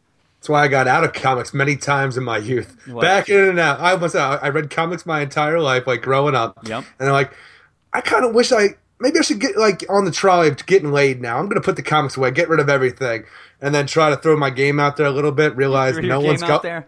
Realize it's the no worst one's when grabbing you throw for your it. game out and nobody's biting. So I'm going to get back into comic books. And then like a year later, yeah, I'd like to lose this virginity. Yeah, all right, let's get rid of the comics. Yeah, I was more out there getting cues, Eric. Cues. Nobody knows what that means. Cues. I champion diversity in the world. So do we. Do you? I'm going to say I do. I guess. I know. I mean, you love... I don't think I champion it. Well, I mean, you're a big proponent of Indians being named Sitting Bull. That's still a good bit. Sitting Bull. And comics should I reflect don't know, Jim. that. What's a good Indian name then? Stephen Copper. That's right. But the way some people talk, you'd think that life imitates comic books. It is much more relevant, I think, that there is better representation on the executive side of the desk, and not that some comic bought by 6,000 people has a transgender character. I agree. Me as well. You know, I break your balls a lot, but I've got to say that you've got a real talent for celebrity voices. God damn it. My voices are off tonight, and this is the trend tonight. Your Britney Spears is spot on. Thanks, Reggie. You should go to your kids' school one day and entertain their classmates with your vocal stylings. Be sure to let them know whose father you are so your children get the accolades and popularity that's due to them. I think. And you know what? I would love that. I want to go with a video camera and just film the whole thing. That'd be great. If this was a sitcom, emotional child abuse is going to be the documentary. If it was a sitcom, though, what would be great is Rafe would go to school, or Logan. I'm saying this would be more of the elementary school that they go to.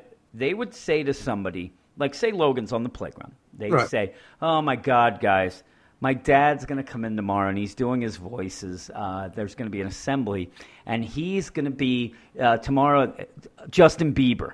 Somehow a girl is going to hear it and think that Justin Bieber will be there the next day. So what happens is there'll be news, like everybody's there, and then I show up. Hey, guys! And then they're going to be upset because you're nowhere near Richard Little or friggin' Richard Little? That's Rich Little to you. Richard Little. Richie Little. Nobody's ever called him Richard Little. Richard Little. I might be the Michael Winslow. Up. Hey, he realized now that he's not retarded and he's grown up. He's going by Richard Little. Richard Little. Again, people impressionists have been around probably since the dawn of time. Or Michael Winslow. Name one from like 1920. These guys, they really are the sign of the times. It's such a sad thing. I talked about it way back in some podcast that it must be the saddest thing to be an impressionist and realize everybody you do is dead. Like Rich Little, his big impressions were Nixon, freaking Reagan, Jack Benny, Johnny Carson. I remember watching him on The Muppet Show, and he does a terrible Fozzie. Yeah, I'm saying that all his things are these older guys. He's done. Now, I haven't seen Rich Little. Is he still alive? I would say he is. You would? You'd say Ernie Hudson is dead, but Rich Little, he's alive. I'm hedging my bets here. He's alive, God rest his soul. Just like your dad and mine, and you put that rose there, blah, blah, blah. This is all for Carl I gotta go make Hiller. fun. I gotta go make fun of my girlfriend. This is for Carl Hiller, so we can catch him up. This is all we ever talk about. It's the same podcast every week. We just add things. We throw those other book titles in. All right, Eric, and then he goes on to your bit, and you know what he likes to still claim you're America's sweetheart. I don't. Everybody does, man. I don't know. I think you've fallen out of favor, Eric. And you know why I knew when you had fallen out of favor? When Rich Little, or Richard Little, as you say, started doing an impression of you. Then you knew you were done.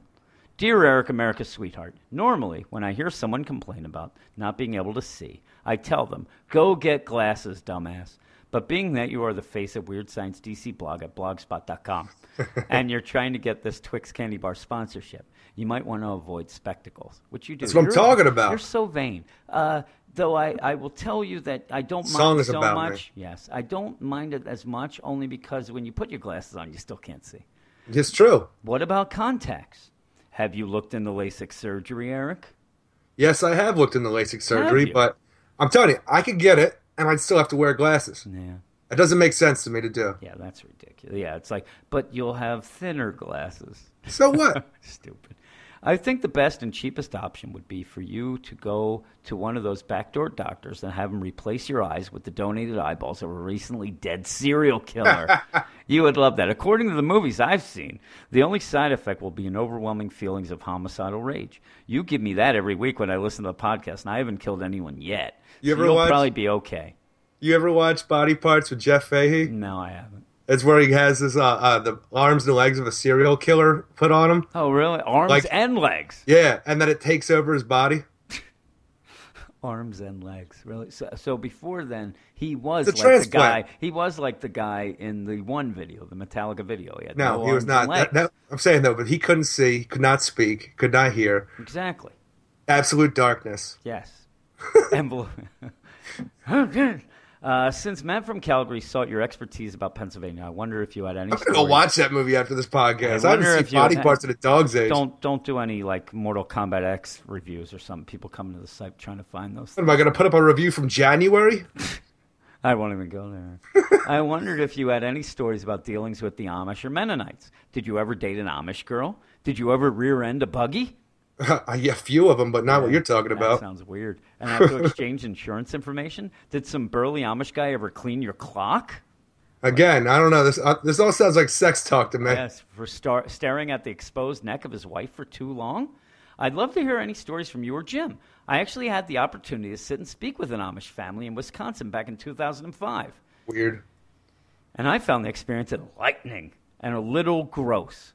They were nice people, but the house was filthy with real soil, not just regular human muck consisting of dead skin cells and microscopic fecal particles. And Reggie doesn't like dirt. I don't like dirt either. There were 8 kids in the house. What was that, my house? All girls, actually. Yeah, all girls because the boys and husband were out farming. I think that's another code. And about half of them had pink eye. That might be another code. It sounds like code to me. The matriarch of the household serves some peppermint tea and some ginger cookies, which we figure are ginger snaps. No, agreed, though. This still sounds like some code to me. The ginger, if they were ginger snaps, boy, they are the hardest cookies you could have. The best thing about ginger snaps, though, you never could tell if they're stale. I don't like ginger snaps. I hate the taste of ginger. I love them. You know what it is? It reminds me, it's like something that I only eat them in the fall, and it really makes my heart glow. Oh, Jesus Christ. They tasted like hot water in a communion wafer, so yes, I think they are ginger snaps. I love those things. Nice people, though. God, how I hope one of them kicked your ass. Probably did. Are there a lot of Puerto Rican Amish? Because these Puerto Rican kids beat the crap out of me when I was a kid and went down to the shore. Holy moly, they handed That's your boy? They handed my ass to me, Eric. Yeah, that's all I got. I'm just walking down there with my buddy. I think 2 guys, my friend and this other guy, bumped into each other. And then the fight started. But they never fought. And all these guys came up to me and said, "Is that your boy?" And I turned and I'm like, "What?" And then all I saw were freaking feet and hands and fists. Beat the crap out of me. Oh my God. I've never been beaten up, except for my stepfather. My stepfather almost killed me. He's the only person who I would say kicked the shit out of me. Life kicked the shit out of you. I don't think I've ever seen an Amish even, you know? Haven't you? I don't know. On the televisions. I've been on the televisions. I've been to Lancaster and all that area. I've seen a lot of Amish people. I've seen the movie Kingpin, Eric. I've watched For Richer or Poorer. Does that count? No. You've seen Witness? Yeah, I've seen Witness. There you go, Witness. Kelly McGillis. That's a handsome woman, Eric. I know. McGillis. I've been to a Mennonite wedding where they're not allowed to dance, and then I got really angry. I was like, you can't drink or dance? What the fuck am I supposed to do here? And then this little bastard kid grabbed a hold of this butter packet. Yeah. I'm somehow I was designated to watch this kid. Okay. I have no idea how or why anybody would let this happen. I go to grab the butter packet out of his hand because he's a little, he's rambunctious, I guess is a word, or asshole. Mm-hmm. And I go to grab it, and the kid squeezes the butter right into my hand. Really? So no dancing, no booze, and butter in my hand. And the next thing you know, John Lithgow was slamming his fist, yelling about dancing.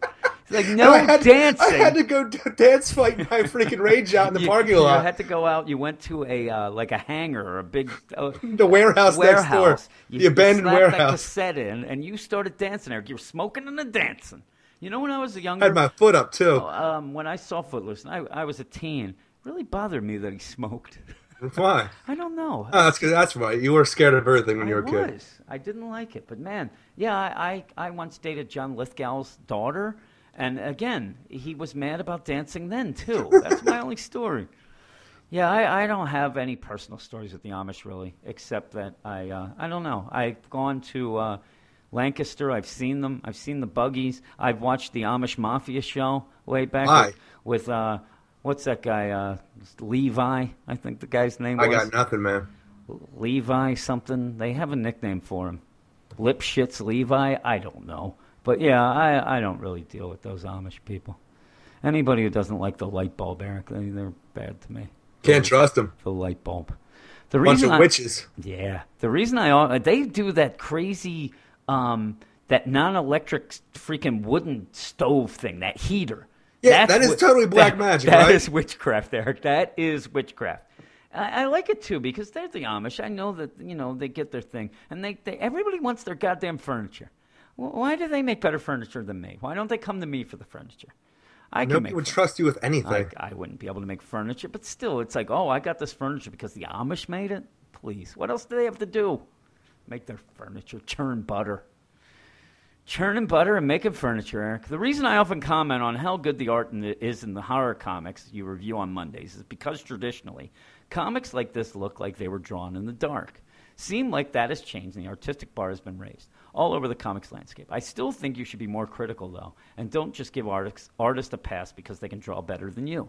If everyone that did something better than you was promoted to a professional position, then this podcast would be recorded by 8-year-olds, and orangutan would do your job at the cardboard box factory, which I'm telling you, if on Monday I showed up Angel? and you had been, oh my goodness, you are a racist. What? If I showed up on Monday and orangutan was working in your position, I'd become fast friends with that orangutan. Just because you want to recreate any which way but loose. I would just yell left turn, Clyde, every time, and he'd punch everyone out, including those Amish Puerto Ricans that beat me up. I really do think they were Amish Puerto Ricans. Real jerks. That was at Wildwood. That's an awful place to go. Agreed. I don't think I'll ever go there again. I haven't been there since Fireman Weekend. Years and years ago. Did I tell you that they beat the crap out of me? Many times, and then you cried a little bit afterwards. No, I didn't. In fact, what when happened you told is, me about it, you did. No, this is what happened. Is in my mind, I never really been in a fight. I played hockey. When you fight in hockey, what happens? It's usually you against the guy. Mano a mano. Mino ni mano. And to me, that's how fighting should be. I've seen West Side Story, Eric. You dance. And you grab the other guy's hand and you kind of dance with the knife a little. They didn't dance with that knife, Eric. I was a wrestler at that time. I had wrestled. And, I meant earlier that day with my buddy Brett, who went with me. We wrestled a little, but in a manly sort of way. So what happened is the guy asked, "Is that your boy?" And I think I was like, "Huh? Is that your boy?" Yeah, I think I went, "What?" And then he did take a swing at me, and I believe in my head. I did a Matrix type thing, and I leaned back. Of course you did. He missed me, and then I popped back up. Now, actually, I think he might have hit me square in the face. But again, I had played hockey as well, and I actually, at this point, I had the upper hand because I was used to you get hit in the face all the time. You know, the moneymaker. It looked like it. The moneymaker can take it. My nose was probably broken 7 times. So he hits me, and I immediately think that the best thing I'm going to do here, I don't want to fight a guy, but the best thing I'm going to do is to do a little. It hurts. I was going to shoot for the leg, as they say. I was not sweep the leg. Yeah, you're down there anyway. I get you. I was going to shoot for the leg. Went there, picked up his leg, went on top of him. So I'm on top of him. That's a normal position for me, on top of this dude. Yeah. Worst thing to do, because all of a sudden all his friends, like I said, they just started kicking me. Was the guy underneath you? Yeah. I mean, like, were they kicking your sides or were they kicking down? No, they were kicking my face. It was all in my face. Jesus Christ. And then I rolled over. Then I got up and I stumbled away, bleeding all over. My nose was bleeding. I actually later found out that both cheekbones had been cracked. So I'm stumbling around. I stumble into a shirt store, and the guy in the shirt store goes, "Get the hell out of here." So yeah, I wouldn't want you in there either. I think I was actually bleeding on the shirts. Yeah. I stumbled out, couldn't find my buddy Brett. Find him like 10 minutes later. I know I had He's getting a pretzel. I think him and all the guys, they went and got water ice. Some good friends you got They're there. all hanging. But yeah, Brett comes, and I end up finding out they didn't even fight. The guys yelled at each other. They separated, and then I freaking get the shit kicked out of me. So we went back the next day. I'm at the shore thinking I'm going to get the ladies. The next day I wake up, and my one eye's completely swollen shut. The other one I can barely see. I freaking have a bloody nose still. Blood's coming. I keep spitting up blood. And as you know, I already have a false tooth from a hockey thing when I got hit. So I took that out, and I was just going around going, I'm the champ. Oh, it was the worst. I had pictures of this. So you wouldn't recognize me. It was the worst. The worst, man. If they're out there listening, the hell with you, you Puerto Rican friggin' Amish. And that is anyway. And that is Richie's mail. No, it's not. I didn't get to answer his question there. Okay. You just went back into the story like it's post-traumatic stress disorder. I'm so angry. Where's that orangutan? Me and that orangutan are heading to Wildwood right now. We're going to wreck shit. We're going to wreck shit up. I'm telling you, we're going to. Me and Clyde are going to wreck shit up. Or maybe I'll call him Bear. I'll be BJ. He's the bear. Let's go. Good times. Go on with your story. Anyway, I don't really give them a pass. Then this guy starts kicking me. No, go ahead. I don't really give these artists a pass. It's more that I want to explain that, I don't know, I always feel bad saying that the art looks like shit because I know that it's way better than I can do. That's my only thing I'm trying to explain. I still don't like the art. It's just better than I can do. I'll give it a low score based on the art because I don't like it, but I really feel like a dick in saying, hey, that thing you do that you do professionally, you suck at that. Yeah, I think it's also more for me is that you're reading a book, and I don't know about you, and I've talked about this before even on the podcast, that I'm not a visual type of guy. When I'm reading the story, I am looking at the visuals, but I'm more concentrating on the story, and also, in comics you're thinking, oh, this is from that, and this leads to that, and that was from this thing. And I go back afterwards to look back at the art, and again, to me it's more of a thing, it's like, yeah, I like it. And it's hard. It is. It's hard for me to explain. I don't know the technicalities of like some of these people. Like, and then he used the broad strokes on this one, and then he went with the thin. I don't know that. I know what I likes. Exactly. Again, usually for me, it's I'm not a guy who's going to say, like you're saying, I'm not ever going to say like, oh my God, unless it's really bad. I'm never going to say like, oh my God, that art was garbage. What I'm more prone to do is when a guy really kicks ass. Exactly. Just say like, oh my God, I will suck him awesome. off and again, with my words. Yes. And then there's other things when you're doing this and reviewing all these comics and things, you tend to get a style or somebody hits that style you like. With me, it's Brett Booth. We talked about it today at work. I love Brett Booth's art. Some people don't.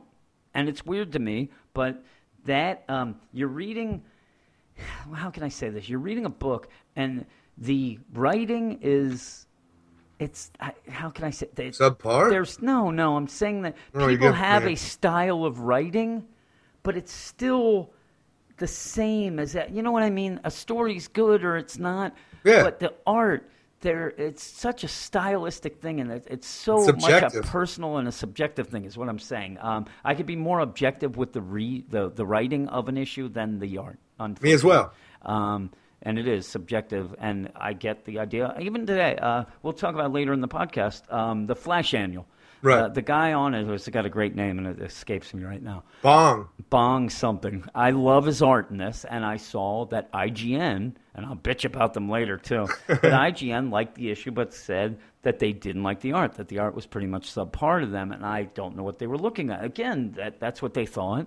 I think they're wrong because I thought it was really good, especially coming from somebody who's Brett Booth fan. I'm a fanboy. But I still really liked it. That's why we give him a pass, Reggie, because we're idiots. That's what this all. And you know what? kick the crap out of me. They still kick it. What? I'm telling you, and to me in my mind, there was 50 of them. There was probably like 3 guys attacking me. There was more than me. It was not one-on-one. It was not mano-a-mano. It was definitely 3 or 4 guys. Who does that? Who goes to Wildwood Puerto Rican Amish? I got on nothing. A Friday night? Everybody's there to have fun. Honestly, go Irish weekend. That'll happen. Yeah, but it wasn't Irish weekend. It was Amish weekend, Eric. I thought I was safe. No, I'm just saying, who does that? But that taught me, from that moment on, I think a little bit If of somebody asks you, is that your boy, you immediately say no. No, I start swinging now. And I mean, I go to the club and exchange wives. The problem is that day, it really did change my life. It changed me. I became not ugly. Cynical. No, well, that was already. I mean, I think they actually improved my looks in the long run. No, it really. I ended up being like more of a guy. Like, okay, now if anybody talks to me, I'm ready for a fight. Now, somebody comes up and, hey, Jim, how's this morning? I'm in a karate stance, Eric. I'm ready. Yeah. That's why I start talking to you from far away before That's I approach. Right. Yeah. Don't sneak up on the wild animal, man. Sneak up on me. I'm giving it to him. I'm giving it to him, man. No, it really did change me that day, and I became a guy that, listen, I got to look out for number one, me. I'm just happy I have a very large stature, because if people knew they could kick the shit out of me easily, I would be done, because I am so fucking fragile. Yeah, I can take a punch. They get up in my face, I'd scream not in the face, and then I would just start crying. Yeah, and get in the fetal position. In the fetal position, that's what I was. Sing happy birthday to myself over and over again. Position, and you're muttering to yourself.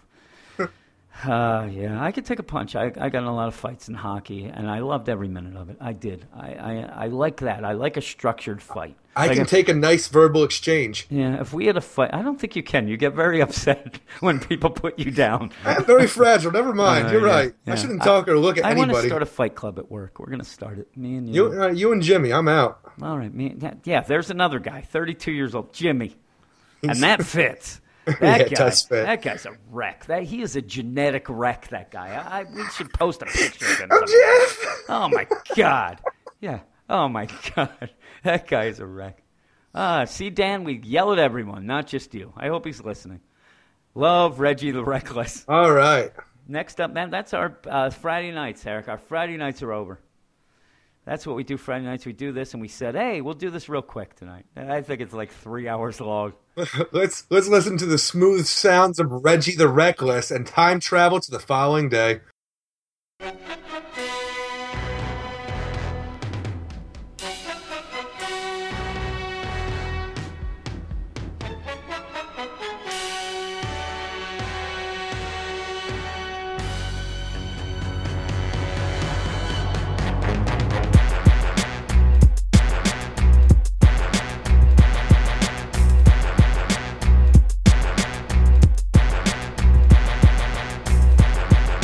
Hello, fellow comic enthusiasts, and welcome to Reggie's Recklessness. I'm your host, Reggie Infantino. FoxNews.com ran an article by Brian Henry this past Friday titled Superman Fights the Police in New Comic Paralleling Ferguson Riots. It's about the recent issue of Action Comics, number 42, in which Superman, newly depowered and known to the world as Clark Kent, defends his metropolis neighborhood against an unusually militarized police force who are ostensibly there to break up an unruly mob. I will let Mr. Henry speak for himself, in his own words. The latest issue of Action Comics finds Superman battling a foe on the streets of Metropolis, but this time he isn't taking on his rival Lex Luthor. And aside here, Mr. Henry misspells Luthor's name as Luther, but that would be petty of me to point out. Mr. Henry continues. Instead, he's battling the police, which has some people outraged. Quote, there's some fans that are alienated, a portion of older fans, end quote, said Demetrios Fragiskatos, the manager of Midtown Comics in New York City. Quote, but younger fans seem to be embracing it, end quote. The new issue comes from the minds of Greg Pak and Aaron Cooter, who have imagined a much darker story for arguably the world's most iconic superhero. The comic has been making waves for its controversial theme, as the parallels to the riots in Ferguson and St. Louis are impossible to ignore. In the issue, Clark Kent's secret identity has been revealed, and he has been stripped of most of his powers, and he's ditched his tights. Instead, Kent wears just a t-shirt and jeans, along with tatters of a Superman cape over his fists. The downtrodden hero returns to a town that is fearful of him. Although a group of his supporters decide to celebrate his return, the police department soon arrives to break up the party. One of his supporters gets unruly, the police get angry, and before long a full-blown riot breaks out. The comic ends with Superman punching a police officer in the face. Patrick Colligan, president of the New Jersey State Policemen's Benevolent Association, told Fox 411 the comic is disgraceful. Quote, "They want to sell comics. Unfortunately, it's at the expense of some very great cops out there every day protecting the public," end quote. Still, seeing a police officer portrayed as a villain didn't come as a shock to Colligan. Quote, "We are once again painted with the very broad stroke nobody wants to be painted with," end quote. But Fragiscato said the move is actually in line with the Superman fans know. Quote, "He is standing up for the little guy, which is what he's always stood up for, but the law usually is on the side of the civilians," end quote. Fragiscatos added that this issue is far from the first time Superman was inspired by a real-life situation. Quote, "Some of the earliest stories involve Superman fighting corrupt landlords and businesses, and that was to give Depression-era people something to relate to. When you look back, it's not surprising that he became popular when there was no real-world hero to look up to," end quote. Fragiscatos defended the creative team's decision, saying they are not doing anything many other comic book authors have done. Quote, "I think for Pack and Cooter, having read their works prior, it never seems like a gimmick. It's very much them wanting to tell a fresh new story. After 5,000 issues, it's hard to keep stories fresh," end quote. Colligan, however, argued comic books should go back to the basics. Quote, "Comic books are taking on social issues lately, and maybe they should get back to taking on superheroes and making people laugh," end quote. Representatives for writers Greg Pak and Aaron Cooter did not return requests for comment. Now, I don't think this will be a particularly resonant Fox News article. It's pretty clear to me that Mr. Brian Henry saw a looming deadline and nothing particularly interesting to write about, so he stirred a small cockroach nest of controversy by taking a comic book scene out of context and talking to two people easily reached by phone for 10 minutes apiece. I mean, representatives of Greg Pak and Aaron Cooter?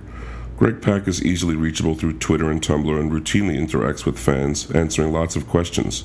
Aaron Cooter is also reachable through Twitter, though not as frequently, and both certainly give interviews. One, for instance, in the back of every DC Comics title last week. What representatives did Mr. Henry contact?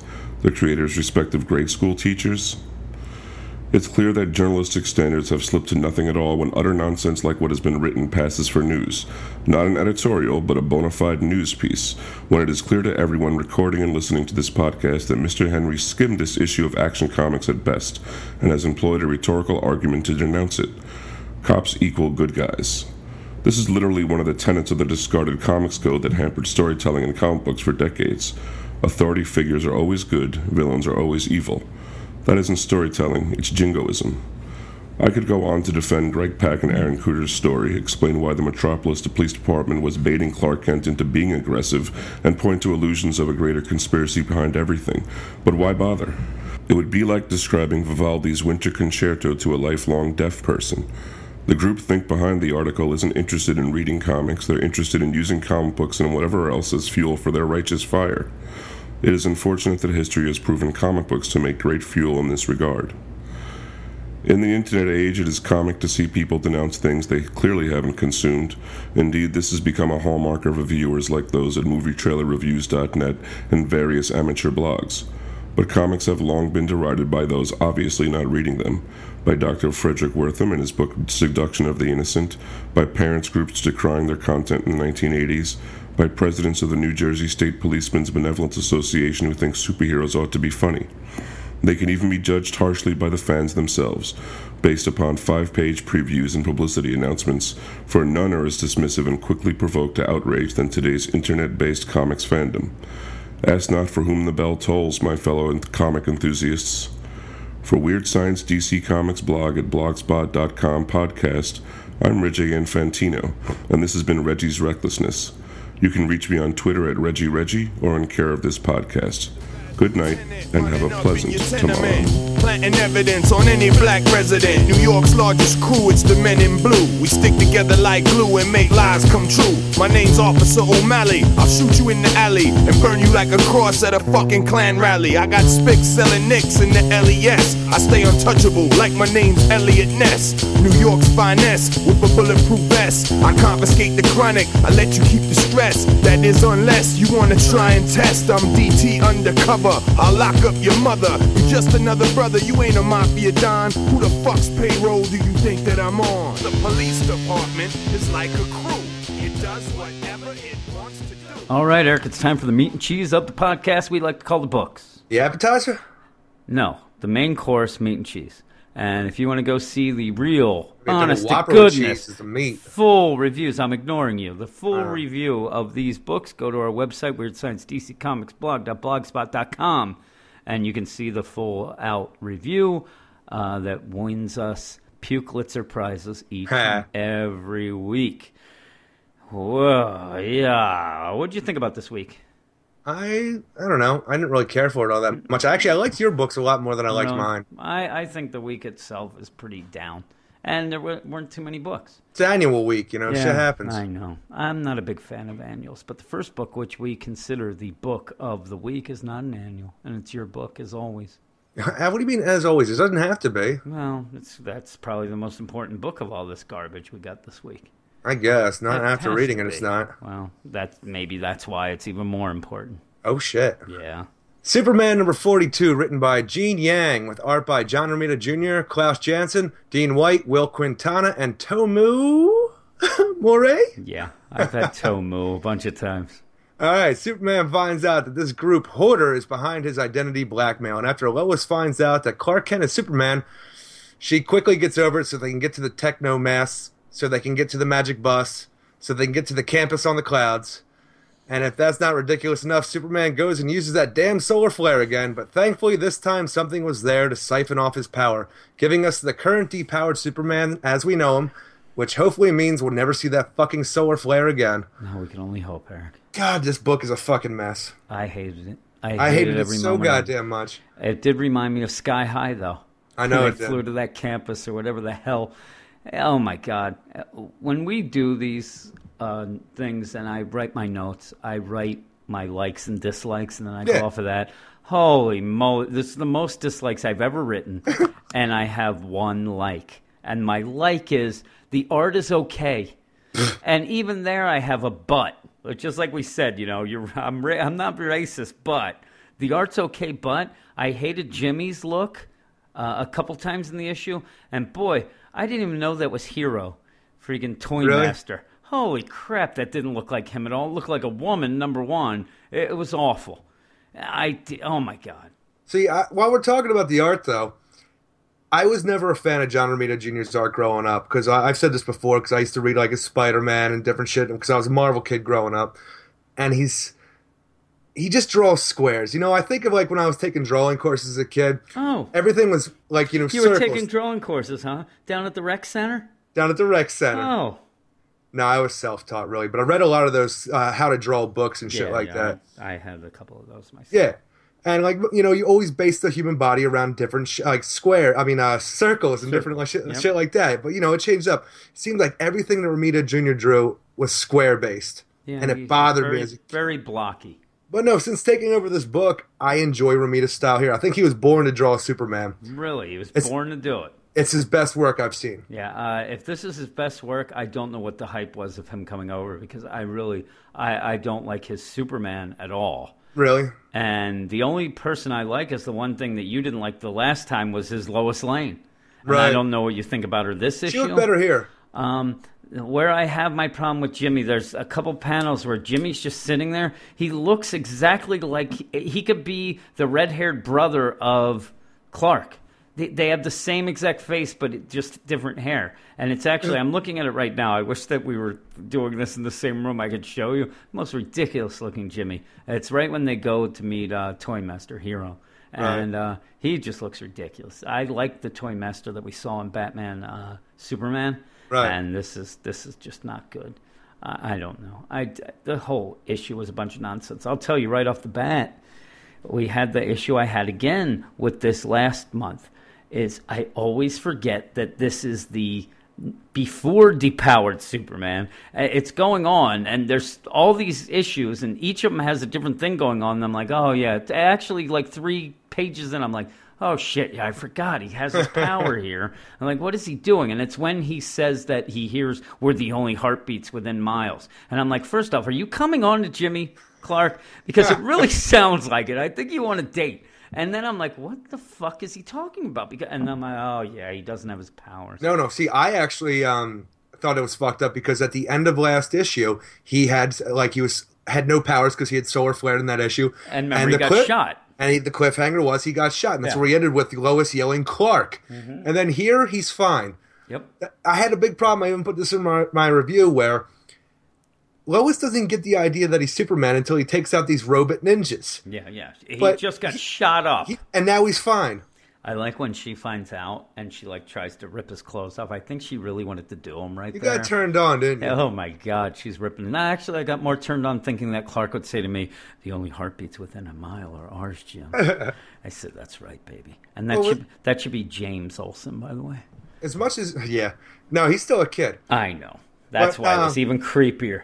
Well, when we're still on the art, though, I didn't finish where I like Romita's art for the most part. Mm-hmm. I did not like sections of this book because the parts where we had 3 colors, and the parts that Dean White didn't do looked terrible. Okay. Dean White's a normal colorist on this book. Well, normal since I took over 1 issue ago, so I have no idea. But that's who I'm used to so far, and the parts that he didn't do look terrible in this book. It's all muddy as shit, different reviewer words, muddy, pencil heavy, whatever. Yeah. I'm telling you, I don't like John Romita's art at all. I think his actual faces and his body stuff are ridiculous. I told you that a guy like Rob Liefeld gets a lot of flack where they say oh, it's not proportioned right. No, this is I don't like it. I really don't like John Romita Jr.'s art at all. I don't like your art. I don't. I'm not an artiste, and artist. Yes, but the art. That's not the worst part of this issue, unfortunately. I know. The worst part for me is this freaking, what is it, Condessa? What is it? What is her name? Oh shit! I didn't even write it down. It's Condessa. Is it Condessa? Yeah, she's awful. At one point, here's 2 things that really drove me nuts about her. First off, I didn't even plan talking about her. Who calls Superman Big Boy? She says it 6 times. Mae West. Hey, big boy. Mae West calls Superman Big Boy. That's what it is. It's, hey there, big boy. Come up and see me sometime.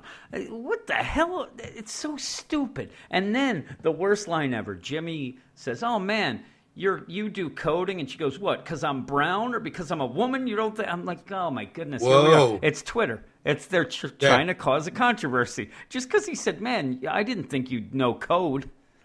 Yeah, here's code. You're an asshole. She's a jerk, and then she ends up, you find out she sold them out. I just don't know what the hell they were taking writing this book because, I actually had high hopes for Gene Yang. Yeah, I did too. Now, one of the things that I'll give you, when Gene Yang came, I think he said it, or I read somebody that they were really looking forward that he's more of a, almost like a down-to-earth type writer, where he's going to, and we get that. But it's awful. It's terrible. Send him back to freaking Avatar: The Last Airbender. Down to earth with magic fucking school buses to take you to cities in the sky. I think they just said his, the interaction between people. But again, you have this. No, I freaking had a weird belch. I don't know. I'm looking at the art too, and there's Superman flying with his goddamn jeans and his boots. This John Romita art is terrible. You're terrible. I hate it. I like it enough. I'm telling you, it's grown on me because originally I hated it as well. Again, let's just go down the ridiculousness of this issue. Robot ninjas. They go, and the only way to get onto this, hoarder, onto their crazy bus are these stupid masks. So they go to Hero, Toymaster, he kind of rigs them up. It's so stupid. Then this bus shows up, and it's almost like I said, Sky High or even like a Harry Potter type thing. But this bus is just driving down the street, picks up these people with masks. I get pissed off too because they said like you have to have the mask on or like it's the holographic whatchamacallit or whatever won't let you on. There are other people at this bus stop. That's what I'm saying. And you see, I don't have a mask. You shouldn't see it until they put on these masks. Exactly. And you would probably see more people on the street wearing these goddamn masks. And it's just stupid. It's stupid. It's stupid. And I laugh because you pointed something out to me as well. That when they talk about the main villain, Hoarder Root. Hoarder Root, and actually the actual base is Hoarderplex. Yeah. They talk with the underscore. Now I'm saying we have the underscore. So it's written. Yeah, now when Hoarder Root's like employees talk about him or to him, do they say Hoarder underscore Root? That's what I want to know. Because it's so stupid. Why do we have it here unless they actually say underscore? It's fucking nonsense. And then you find out, you see Hoarder Root. And Hoarder Root comes off to me, too, when he shows up at this campus. It looks like the 80s gung-ho. I think he's going to start making him do calisthenics, and other people are going to get pissed off. And again, you get this weird thing, too, where you have them say, listen, Hoarder deals with information. That's the new tech, information. If you can get information I can get behind that. And so he has information on everybody. He's forcing them to work. They seem more into it than I think they would because they're cheering. If I was there, yes, like I'd be employees there. At Disneyland. Yeah, I'm like forced, but there's people with their arms up. Yeah, we're gonna remake the world. Hoarder underscore Root.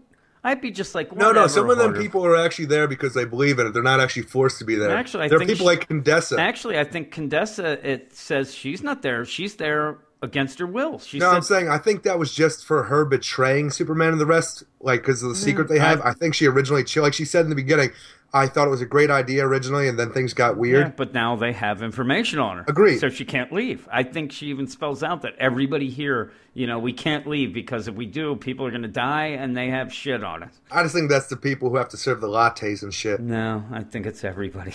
I think that these people, he's awful, and I don't know. I would think that you'd stop these people from getting out of there because you're in the sky, Eric. They can't leave. What's that called? What's that called when you start loving the person who's taking you hostage? That's the what's it called? The fucking, god damn it. Yeah, I can't Stockholm remember. Syndrome. Stockholm. So everybody here has Stockholm Syndrome? Yeah, they have the Stockholm Syndrome. They got it real bad. God damn it. So then the Superman, Lois, and Jimmy go into this room. And out of nowhere, it's a Superman room. Out of nowhere, it's a Superman room with all. Oh my god, it's nonsense. Monitor upon monitor with all Superman information, because that's how things are stored. Yeah, and it's just ridiculous. And for people who just collect information, that means tons and tons of robots. Yes, it does, and there are tons and tons of robots. And the only way to take out tons and tons of robots is the solar flare, Jim. Of course. It's got to be the solar flare. It's been like 26 hours since he last solar flared. He's got to do it again. Also, I'm going to point out I don't know. I don't know. This issue is terrible.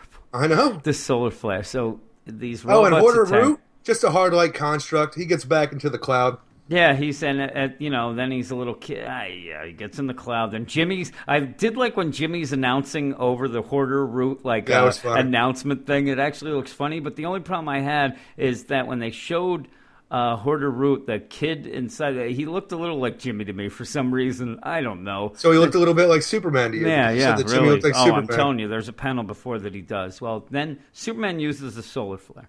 Gets rid of these guys. In the meantime, you think he yells solar flare when he does it? No, it's like stupid. From fucking Dragon Ball Z and shit. I don't even know. I don't know why. I don't know. Everybody knows about the solar flare, and it happens. And then this crazy that Gollum. What is that?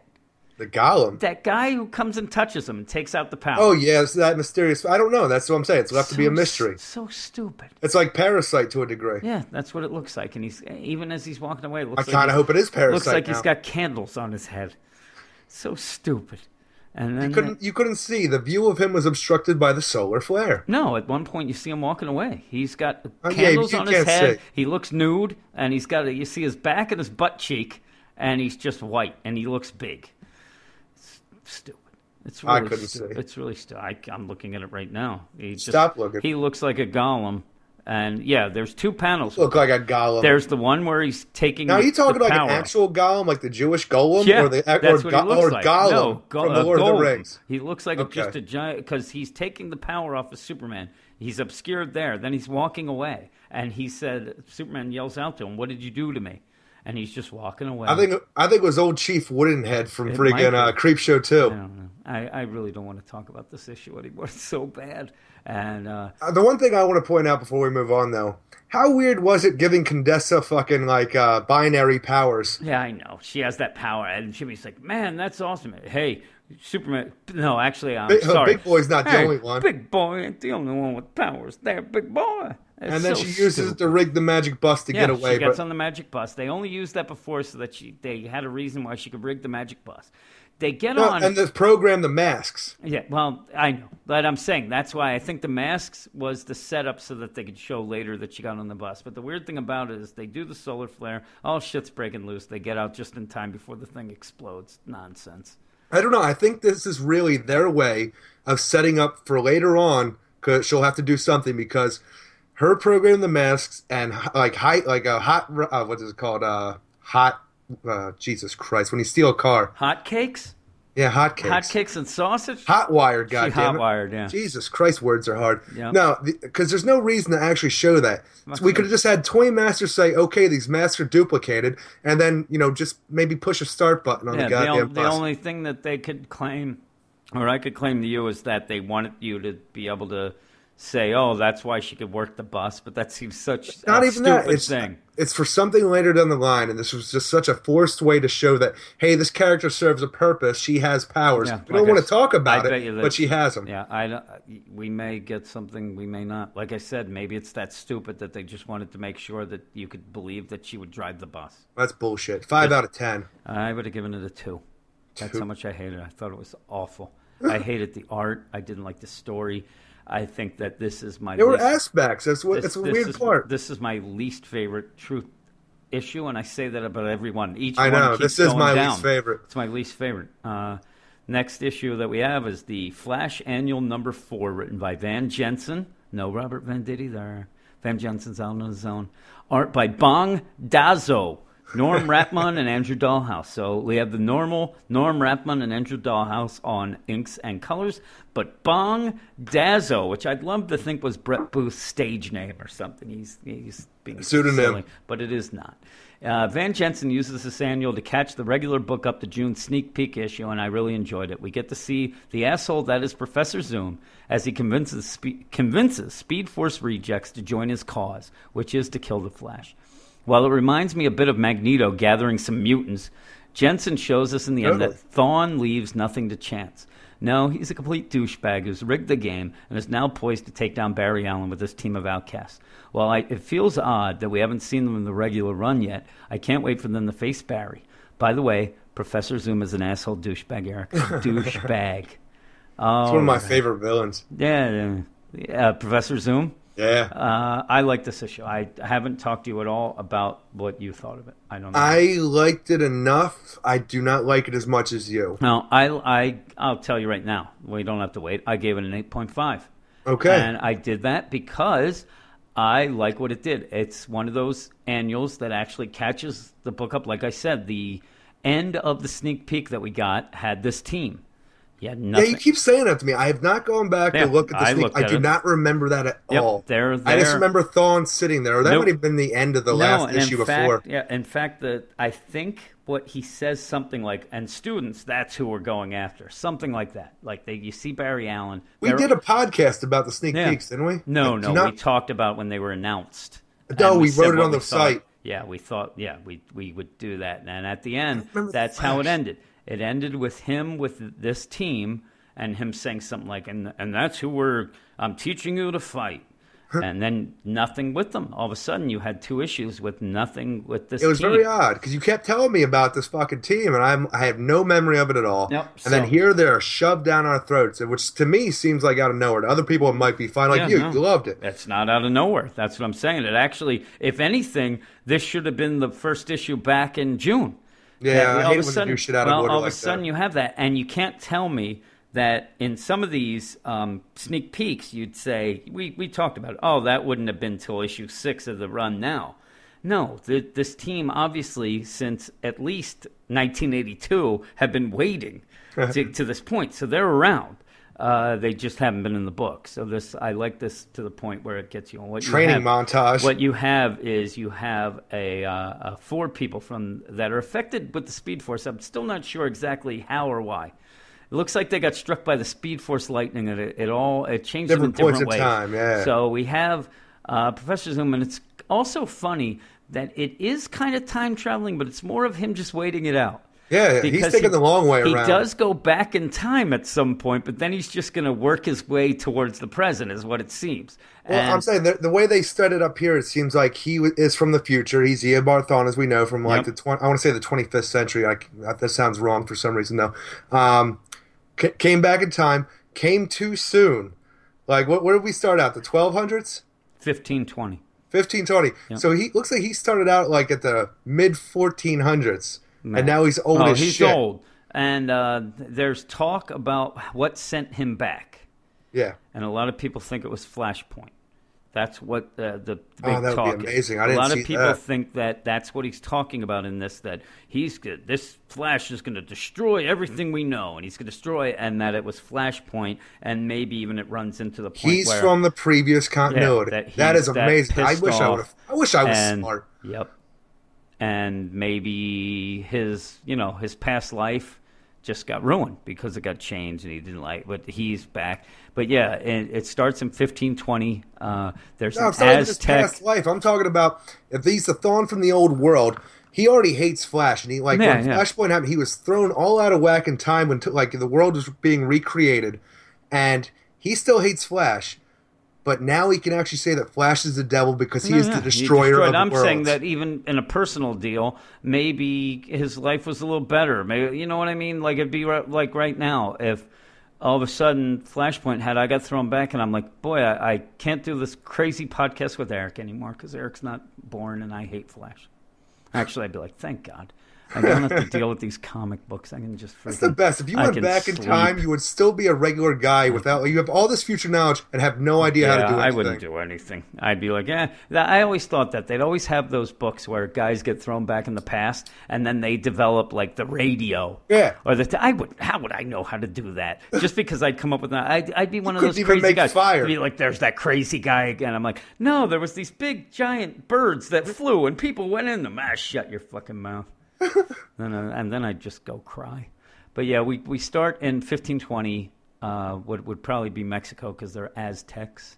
And you have a woman named Magali. And she can control aging. And it's funny because if anything, this has to happen because if not, he's going to die. Exactly. So the story's forced. over. That's pretty forced, that part. But then it goes from there to 1883 South Africa with Zolani, who might know, what's his name? No, Shaka Zulu? No, I don't even know what I was going to say. See, that's racist. Zolani, no, it's not. Who can fold through space, correct? Yes. Some of these are, like, he's the folding man. He's the folding man. He can fold in space. Then you go to 1957 Australia, and the worst of the bunch, if you ask me, and you have the human block, or H block, as they call her. Why is she the worst? Because she's the immovable object. She's the immovable object. But if we're going to spoil the little things ahead of time, her whole thing is she can't be moved. Yeah, that's awesome. They end up, that is the worst example of when this twist happens of how they get her to move. They insult her, and she walks towards them. I win my money. That's pretty cool. So stupid. But she can slow down her molecules. Diabolical. She can slow down her molecules and be as strong as steel. Also, because she's the immovable object, why do they have big weights attached to her? I was asking this throughout the goddamn issue. I don't know why. Is it just for show? But it's stupid. Because that actually makes her harder to move, I would think. I don't know. No, she would still move like lean and shit like that. It's just stupid. And then in 1982, you have Roscoe. He's from Oklahoma, and he's what I like to call Tornado Boy, Eric. He's got a troubled past. He does. He's been taking medication, and if he doesn't take it, it becomes a tornado, and he destroys everything. But yeah, I think this is a story about Van Jensen's kids. Maybe, or him as a kid. Yeah, maybe. He's like, boy, I used to tell my dad that I wanted to be an archaeologist. My dad told me I was a fucking moron. Put me on medication, said I was a tornado around the house. Yeah, well, you get all these vignettes of these Speed Force things. And like I said, Thawne goes and basically like Magneto to me. It was like, really Magneto. I'm actually glad you put that in your synopsis because that's exactly what I saw reading this. Because he keeps saying, like, they think you're outcast and I think you're beautiful. He put together the fucking Brotherhood of Evil Mutants right here. That's what it seems to be. Now, especially with Thawne being white-haired. Yeah. In the meantime, I did like each time he kind of changed his look for the situation. The time period, yeah. It just made me laugh. But yeah, you get this idea that eventually you think they're going to find out that Barry isn't that bad of this group. It has to be. Now, the other thing I think is funny is a lot of these people have been with him for 100-some years. Yeah. He seems to wait until he gets this whole team to start training them. Don't you think these other people would have trained all along? Because he's even like, okay, the training's going good. We're not quite ready yet. Well, because they have to work as a team. I know they do, but you would still think that maybe they were. Go. We didn't see it. They didn't have a training montage for each person. They must be terrible then. But yeah, you find out there the big twist here. And what I did like about this is how Van Jensen used the oversized deal to kind of work a little magic, Eric. You get the regular story, and then a normal comic, it would have been over.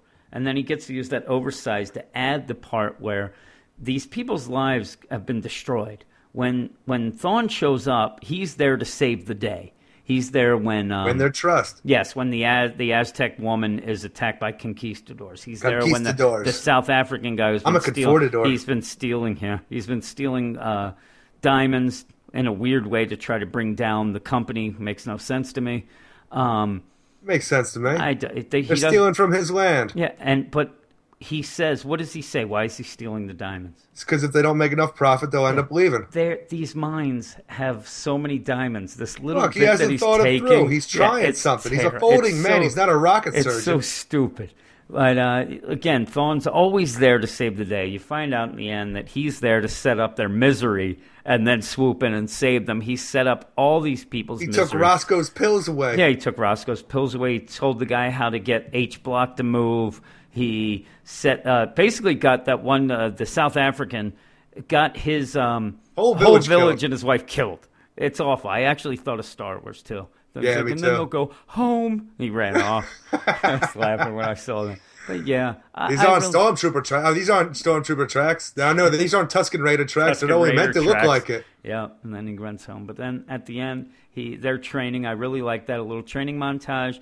And basically it ends with Thawne telling them, okay, now you guys are still not ready, but we're almost there. We're going to kill Flash. And then you're ready for the next issue, regular run, where this team will show up. And like I said, I really liked it. When we're done with all this, I want you to go back and look at that last page because this Bong guy must have read a lot of Vault of Horror as a kid because this looks just like the Vault Keeper with Thawne.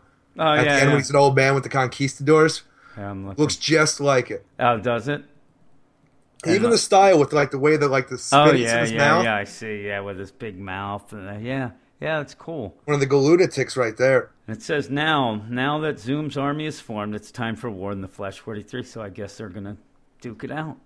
And I think it's gonna be cool. Yeah, I think it is too. I like the idea. The more the merrier. I told you during the week I had a little issue. Of course, I'm always high on my reviews for Flash. I usually am the highest review. It's one of your favorite books. And IGN gave it a lower score than mine and pointed out that it was subpar art.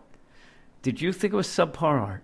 No, I didn't. I thought it was good art. I think it was good art, except at the end with the Galunatics. I thought at that point it really started showing. Yeah, I don't know. It's the last page, though. What do you like? I'm going to bitch about the last page Again, after an annual size issue. I didn't even think that. To me, I liked that because it was just one of those dun, dun, dun, dun, when they show that, and he's got a crazy look. That's all. I thought it was very good, and plus with the same anchor and colorist on it, it was very reminiscent of Brett Booth's art, though. And you know what? The only difference that you would, now again, I would read this and I would know it's not Brett Booth. Yeah. Mainly because of the panel layout. Brett Booth does a lot of angular, weird panel layouts that I like. But other than that, I would never read this and say, oh my God, that art's bad. I liked it. I liked it for what it was. And you get a guy and a full team doing the whole issue. Unlike a lot of these annuals that we're talking about tonight where it's 80 guys. Is there 80 guys throughout a bunch of these? Yeah. You wait till we get to my Batman or a Batgirl annual. Holy crap! You said your Superman, which was a regular issue, had a bunch of colorists and stuff. You got the three guys, the three main guys, and I liked it. Like I said earlier, I gave it an 8.5. I would give it a 7. 7? Yeah. Right. You're wrong. Because it sets up the book going forward. But we're going to talk about, or we're not going to talk about it. We're going to let Ryan Clark come on and talk about The Shrinking Man. I believe it's called. Shrinking Man. It's like Dr. Shrinker? Don't even have a Dr. Shrinker. I love that show. Ryan Clark's Other Side. I didn't even write anything about it. I don't think he even sent it to me yet.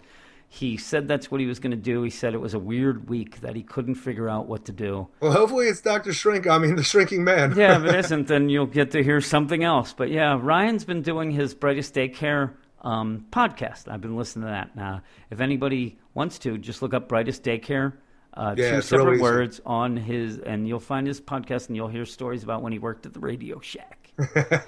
He worked at the Radio Shack and spent a lot of time reading Darkest Night Trade. Stop stealing his thunder here, man. That's last week's episode. He has to do next week's, and then people can tune in and hear another story about Ryan's personal life and all his crazy jobs. All right. But yeah, let's get to Ryan and his other side.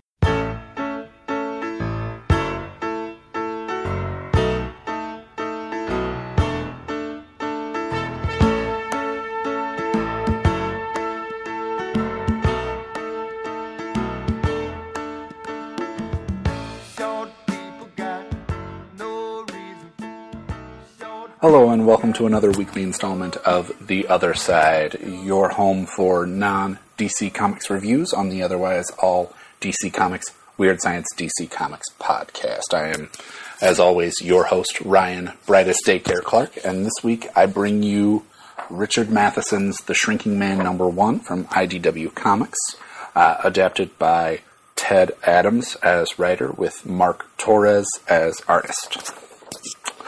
Scott Carey is a man, and one without extraordinary features. That is, until a strange cloud touches him, and then he begins to shrink.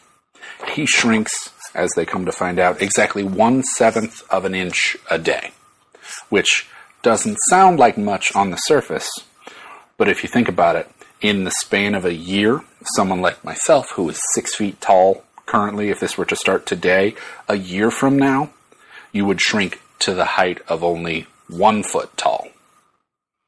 And so on until, well, let's not get ahead of ourselves just yet. The story is very well adapted. It's Richard Matheson's novel, The Shrinking Man, that's adapted to comics for this. The characters feel very natural, and this world in which a man begins to shrink beyond all reason and explanation of medical science really seems to be very accepted and understood as being true. It doesn't really seem to stand out too much to anyone involved.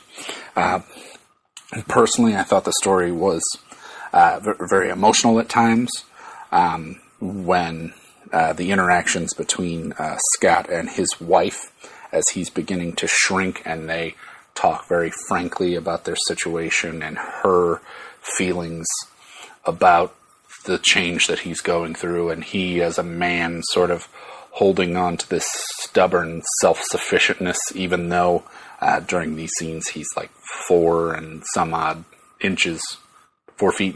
inches tall, so he's very obviously not the person who he was when this story started. Maybe the emotional resonance for me just comes from being married and knowing how something like this would impact my wife, more so than how it would impact me as having been the shrinking man.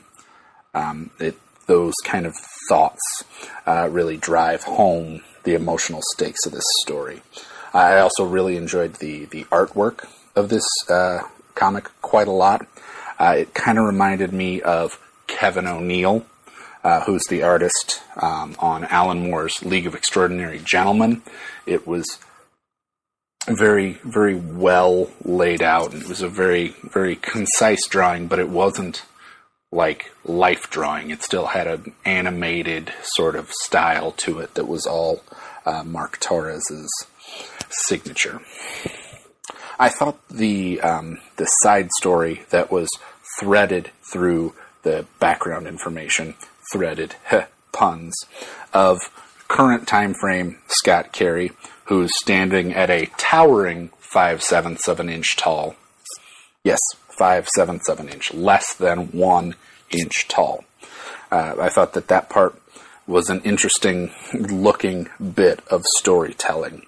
The search for food in this sort of dank and abandoned basement, and his use of everyday items like thread, which was like climbing rope. And there are scenes like he's Sylvester Stallone in Cliffhanger using sewing thread. Like, it's Honey, I Shrunk the Kids, but in a totally different frame for that premise. I thought that the addition of the Black Widow spider, which is not really spoilers there, the Black Widow is right there on the front cover, so it's probably going to show up some point in the issue if it's on the cover.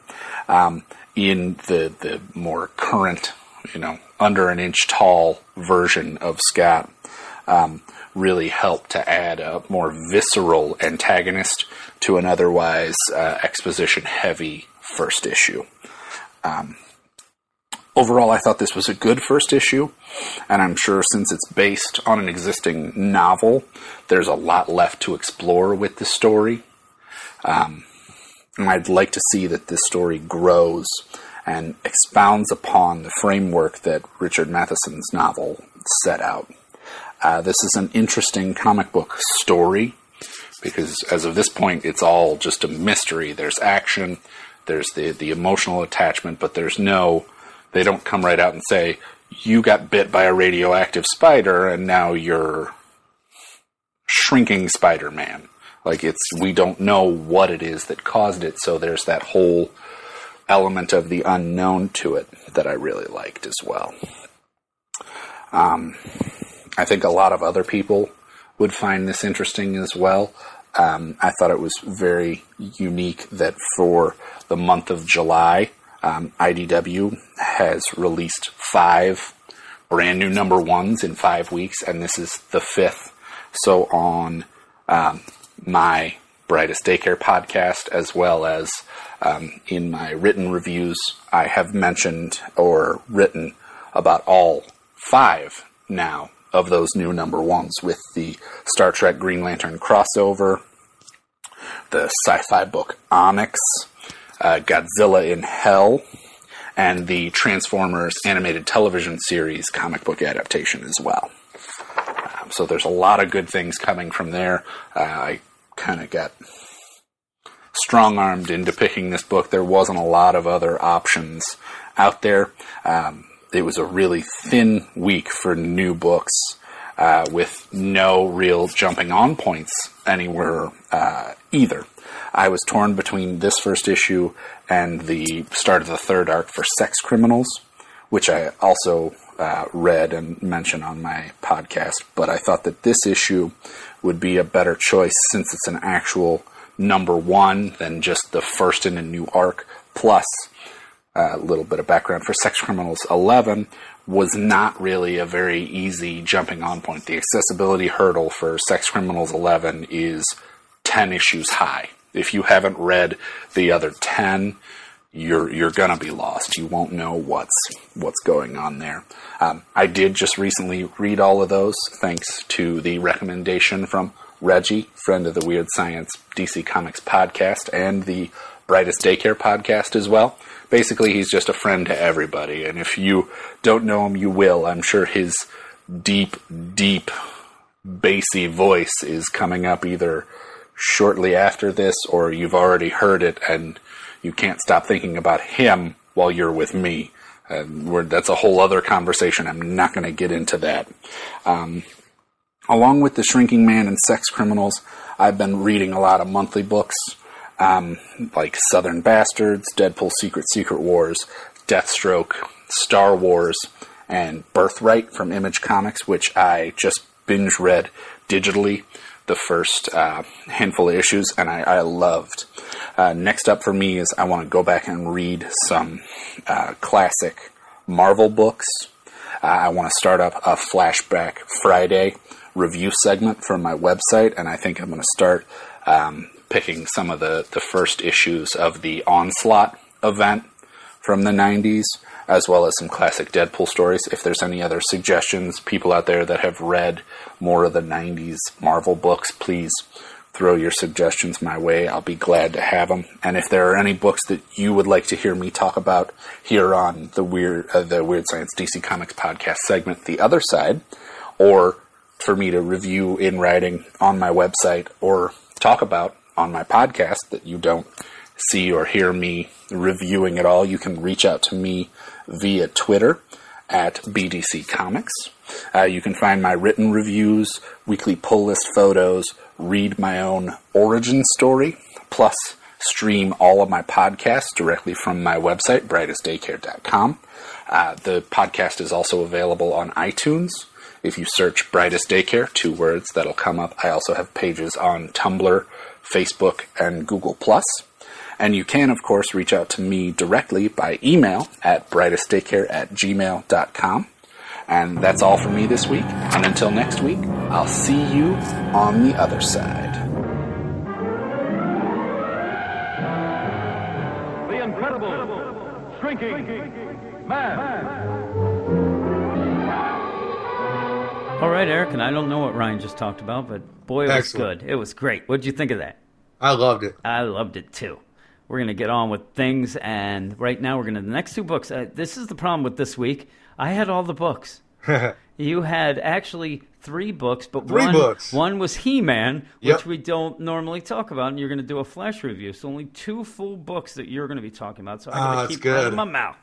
And I'm going to start running my mouth this part with Batgirl number 42, written by Brendan Fletcher and Cameron Stewart, who seemed to hate us again, Eric.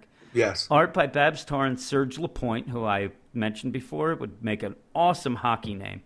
Serge Lapointe, and a defenseman at that. It really does sound like a hockey name. Serge Lapointe. It'd be like a 1960s, like a Hall of Famer already. Bullshit, no. That's late 80s, early 90s. He would have played for the Canadiens in 1958 through 1966.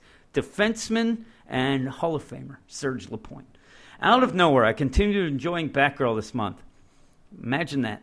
While I thought the idea of Jim Gordon hunting down his daughter and the rest of the Bat family sounded pretty cool, the reality that he knows Batgirl is good makes more sense to me. It also leads to a better story. Barbara having to look out for her father, which she does against Livewire in this issue. The 2 of them come together as a pretty good team, and even though I wish Livewire was sticking around a little bit longer, she went out with a bang. While I am not still, with a whimper. No. While I'm still not digging the Archie vibe when Barbara is out of the Batgirl suit, ending the book with the return of Alicia was a great surprise. And baby, she's got a ring on that finger, Eric. Ring on that finger. I like this issue. I don't know what it is, man. Since you started reviewing it, I like the book. I don't know if it's changed in tone or whatever. Or it's just I don't have to talk about it anymore. I really like... I even like Babs Tarr's art in this book more. How about this? Maybe I'm just getting used to it. Wrap this around your freaking small brain. The thing that seems to have changed for me, because I read it up until the point where I took over, it seems that she's doing a lot more as Batgirl. And there's a lot less of her just sitting around moping and bitching and moaning and trying to be drunk, a hipster. getting fucked. I'm and telling texting. you, yeah, she's not doing a lot of that in this. The team set up with her and Frankie, and she's out. She's doing being it for Batgirl. Herself, as they sing. She's actually being she's Batgirl. being Batgirl. And I think that's the change. And I think that everything you had was all the setup for this. Unfortunately for you, and I really liked it. Now the other thing. I laughed at this, and I don't know. Before I go into anything about this issue, one thing that bothered me. Did you notice the product placement in this issue? No. There are at least 3 times, I think 2 or 3 times, where there's a Black Canary poster, and then Frankie has a Black Canary decal or a sticker on her Looking at it right computer. now. It's... Right away, it's right off the bat. Easter eggs, man. That's cool. But it's all Black Canary. I'm like, come on, Brendan Fletcher. He's like, hey, Babs, Babs, yeah. do me a solid. Do me so. It's all over the place. I'm like, okay, we get it. We get it. But yeah, I like this issue. I really like. We had another one of these recap pages, and they Babstar did it in a crazy way where it's the first page where Barbara's It looks awesome. Yeah, and she's kind of like, ugh. And you see everything pretty much that was important from last issue. And I really liked it. I don't know why more issues don't do stuff like this because it catches you up. Yeah. And I really like it. And the page itself was incredible. It really looked good. And I'm telling you, not usually a Babstar fan, Eric. Yeah. And I'm really enjoying it. And the whole thing with Gordon and Barbara Gordon, I really like. And I thought that we were going to have, James Gordon chasing Batgirl and possibly, Red Hood would show, whatever would happen. And I actually like this better now, and I didn't think I would, where he's not an idiot. He knew Batman. He was friends with Batman. He would know that a Batgirl, if Batman trusted Batgirl, especially with what he's gone through now since being Batman, he sees how tough it is. He's going to trust them. But I like it's not just like, hey, Batgirl, we're going to team up. He tells her, you got to get the hell out of here. They're going to arrest you. I can't stop them. This is what they want me to do. Though I did have a problem, I mentioned this to you, when he depowers the suit and comes out of the suit, it takes away the surveillance for just enough time for him to talk to her and tell her to go. What do you think they're going to think? There's, even if it's Julia monitoring it. Agreed. He was trying to stop Batgirl. And then got out of the suit. The suit goes out and she's gone. He's got some splaining to do, Eric. She disappeared. Also, I think Internal Affairs is going to start looking at this Batman. I think so. And also, I don't know why, and I know it makes sense that if the power goes off, it would stop the surveillance till it reboots. Yeah. Something tells me that's the most important time to have surveillance. If that suit depowers, they've got to know what's going on. Something about that, it wouldn't work that way. Maybe they need the spotlight over it for like a freaking connection, It's like a Wi-Fi signal shining down. He does say that, which I thought was pretty cool. He's like, the signal's going to come. And but again, you even have a thing where Batman Gordon's telling her, listen, I need to protect you. You need to protect your families. Your families are at risk. And she automatically thinks back to when she wanted to be part of the GCPD. Yeah. And Gordon was a dick. But no, he was a father. Because he loved his daughter. But he could have I don't know if I would have went his route. He's like, listen, if I see your application cross my desk, it's getting rejected. Why didn't he just never say that? And then, I guess... Look, you might not be honest with your kids. Gordon didn't raise his daughter that way. I was going to say, then she would just think she's a failure. Yes. But yeah, I really like I'm saying, it gets rejected. Daddy, what happened? Oh, honey, you're just not good enough. Yes. And, well, then we go from that. And I really liked it. I liked this whole thing with Gordon and Batgirl. And I think that it was really well played by them because you really thought... the last couple issues, she was going to tell him. Yeah. And she didn't, and I like that she didn't now because it makes this where Gordon comes off as a real good guy here. He's not the dick that he was in that Batman Superman. He's a really good guy. And also, I mean, I'm telling you, he's supposed to arrest this teenage girl. He can't shoot her. I mean, really, he's not. She's in her 20s, man. Yeah, well, you know what I'm saying. It's a young girl. He's not going to kill her. They make it seem like... Of course not. No, but that's what they make it seem like they want him to do. He's got the gun, and then he's got it powered down. Like, listen, they want me to do this and all. He's not going to do that. He's watched the news. You just can't kill people. Yeah. Like, cops just can't kill people. They get caught. It's too much surveillance everywhere. Stupid. But then they go and you get Livewire's origin. And the original Livewire was a shock jock era. Yeah, I like that. I was a little, I don't know. I didn't mind this one because it makes sense. As much as I hate the whole, nobody knows what a shock jock is anymore. I know. You can't have a shock jock. That even the term is, I haven't heard that term in 10 years. That's not true. We talk about it all the time. Yeah, but I haven't heard it in media. Oh, right. I mean, Howard Stern went to Sirius Radio and to satellite, and since then, that whole thing's done. And I just liked it because she was a shock jock, and now she's like an energy freaking villain. I thought it was fun. The problem, though, is how old does she look in this? Oh, she's young as hell. She's young. There's no shock jocks that are 22-year-old girls, so she's a YouTuber. Yet. She's a failed YouTuber. She's a prankster. Yeah. Well, not only that. She sticks it to the man. Remember, though, she doesn't do a lot of pranks. That's the funniest thing, because Frankie says, I don't really like these latest prank things. It's a shame because I liked her makeup tutorials. So she was doing a lot of makeup makeover things on it. It made me laugh. And then you see Frankie has her Black Canary sticker on her freaking thing. Come on now. And Frankie, too. Do you see? I'm looking at this now. Frankie behind her, and she's a tech girl, right? She has a turntable behind her. So stupid. Those hipsters. What's wrong with the turntable? Those hipsters with the Nobody has a turntable anymore. You wish you had one. I do. But yeah, and then you get Frank and Barbara talking, and then they're going, and then Barbara realizes, oh my God, Livewire's going to fight Batman. Batman's my dad, and there's nothing worse to fight a big robot suit than electricity. Right. Which I call Gordon out for being a complete idiot. He should know this. I call the designers out for being complete idiots. Really. Every issue with Batman in it. All right, we made this multi-billion-dollar suit, and he goes out and somebody tasers him. He's done. Every issue though, something happens. They're shooting out his knees. They're doing it's failed miserably. But she's like, I better go save him.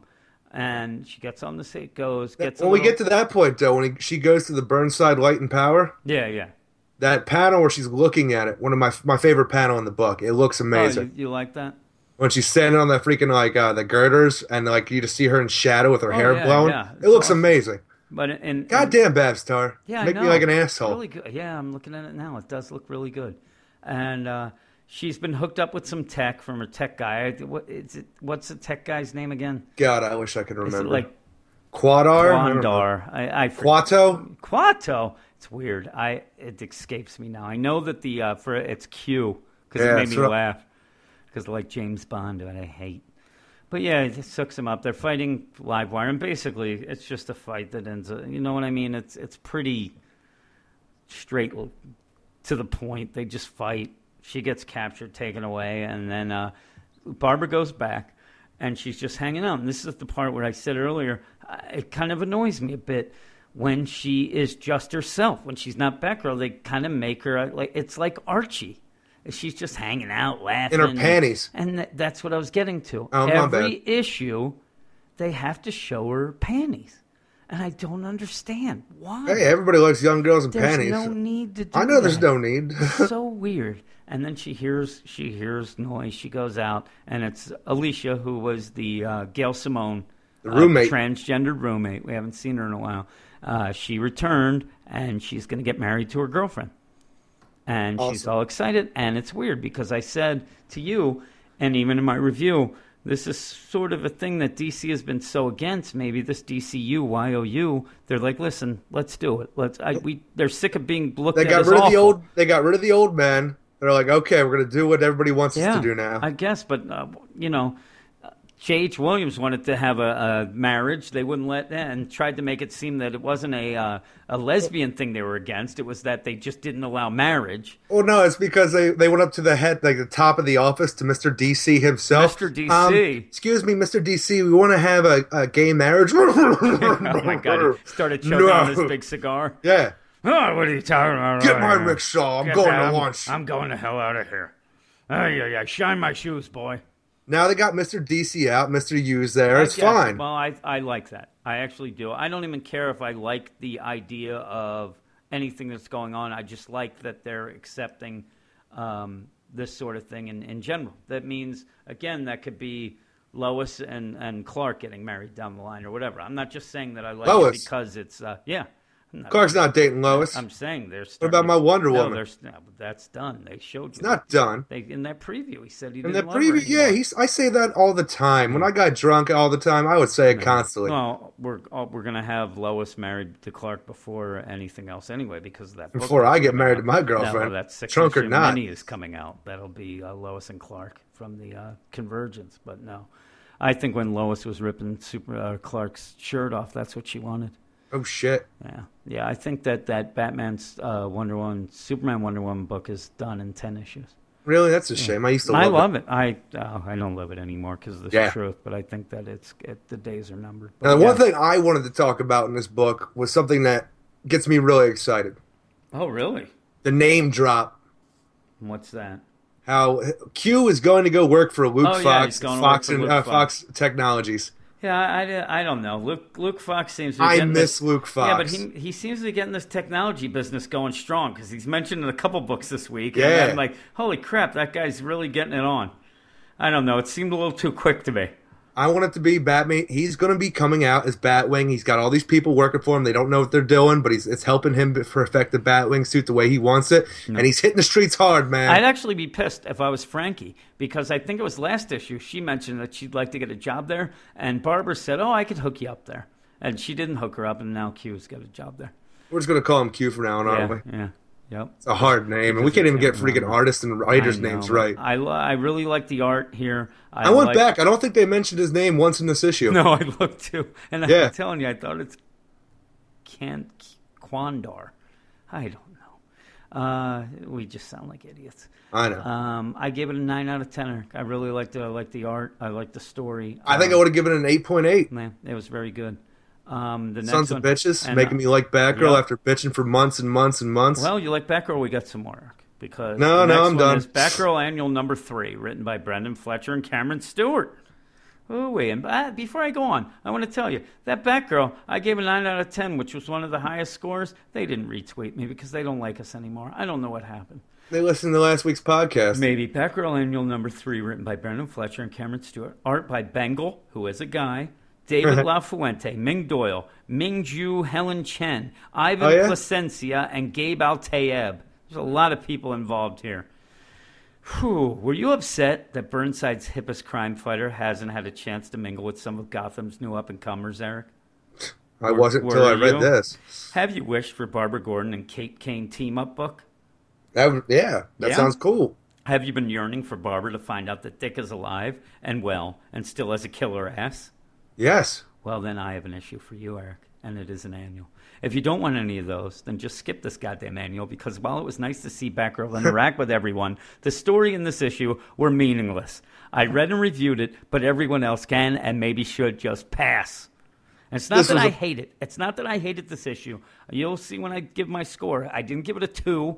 I gave it an okay score, but by golly gee whiz, Eric, there was no reason for this issue. No, none at all. I did not have a good time reading this at all. The only thing is that they've been pushing this young Gotham. Oh, the young Gotham. And for some reason, I don't know, it led to this somehow. Even though when I get to it, I don't know what Kate Kane looked like. She was 90. I don't know what was going on with that. She either looked like she had been dead for 10 years, but I don't know. It starts off, and Barbara is out and about, and she runs into Helena Bertinelli. Now, I immediately have an issue, because Helena Bertinelli is involved in Spiral. There's no head of Spiral. I don't care what information Batgirl has.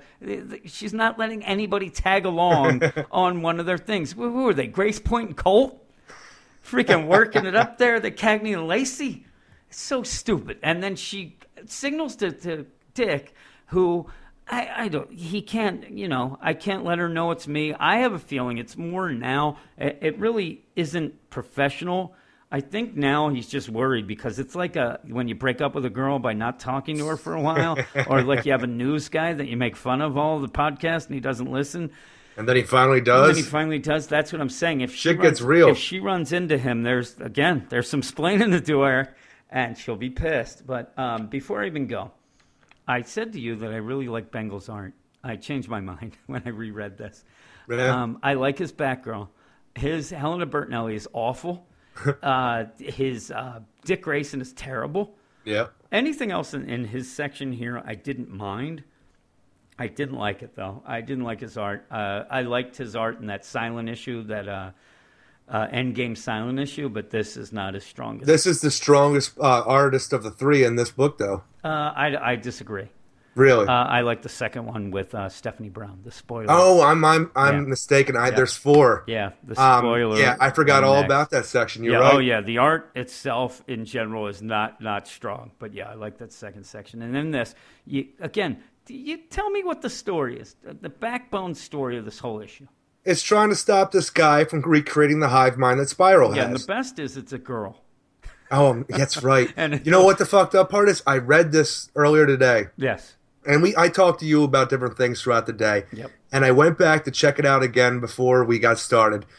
And at that last second, realized, holy shit, that's a woman. Yeah. It in parts really looks like a guy. And I had to go because we had the section where it's the Batwoman artist. I don't know who did what.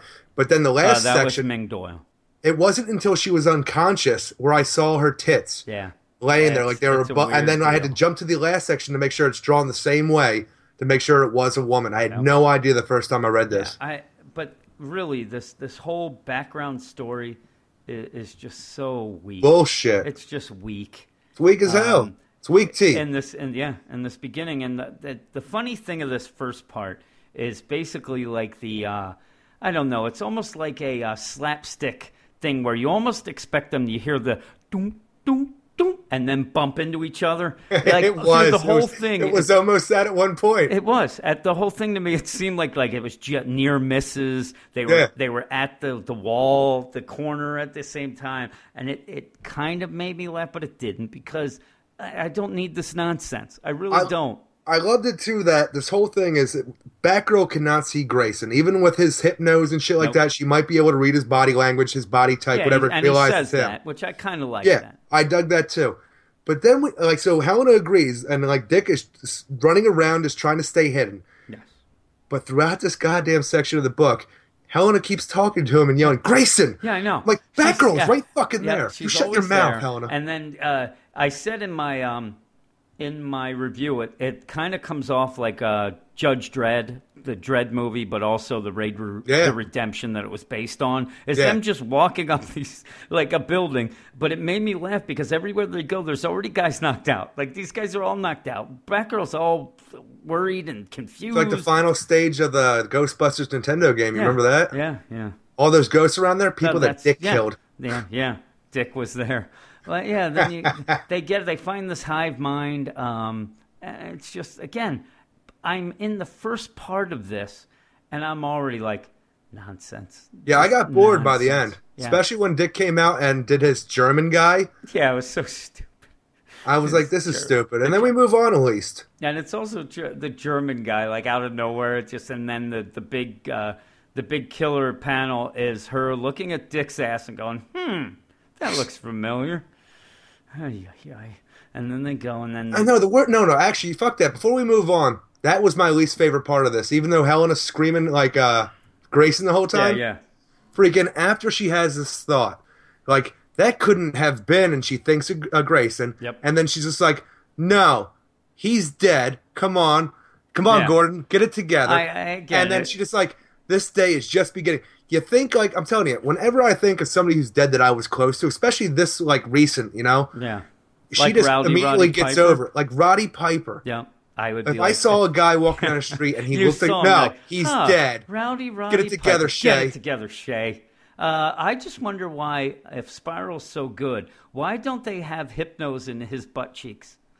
Why it's so... They never counted on the butt cheeks. They never counted on that ass. Yes. They never counted on that ass. I didn't like Bengal's art. I did enough. It was my second favorite. The first section I thought was nonsense. So you get to the second part, and again, the nonsense continues.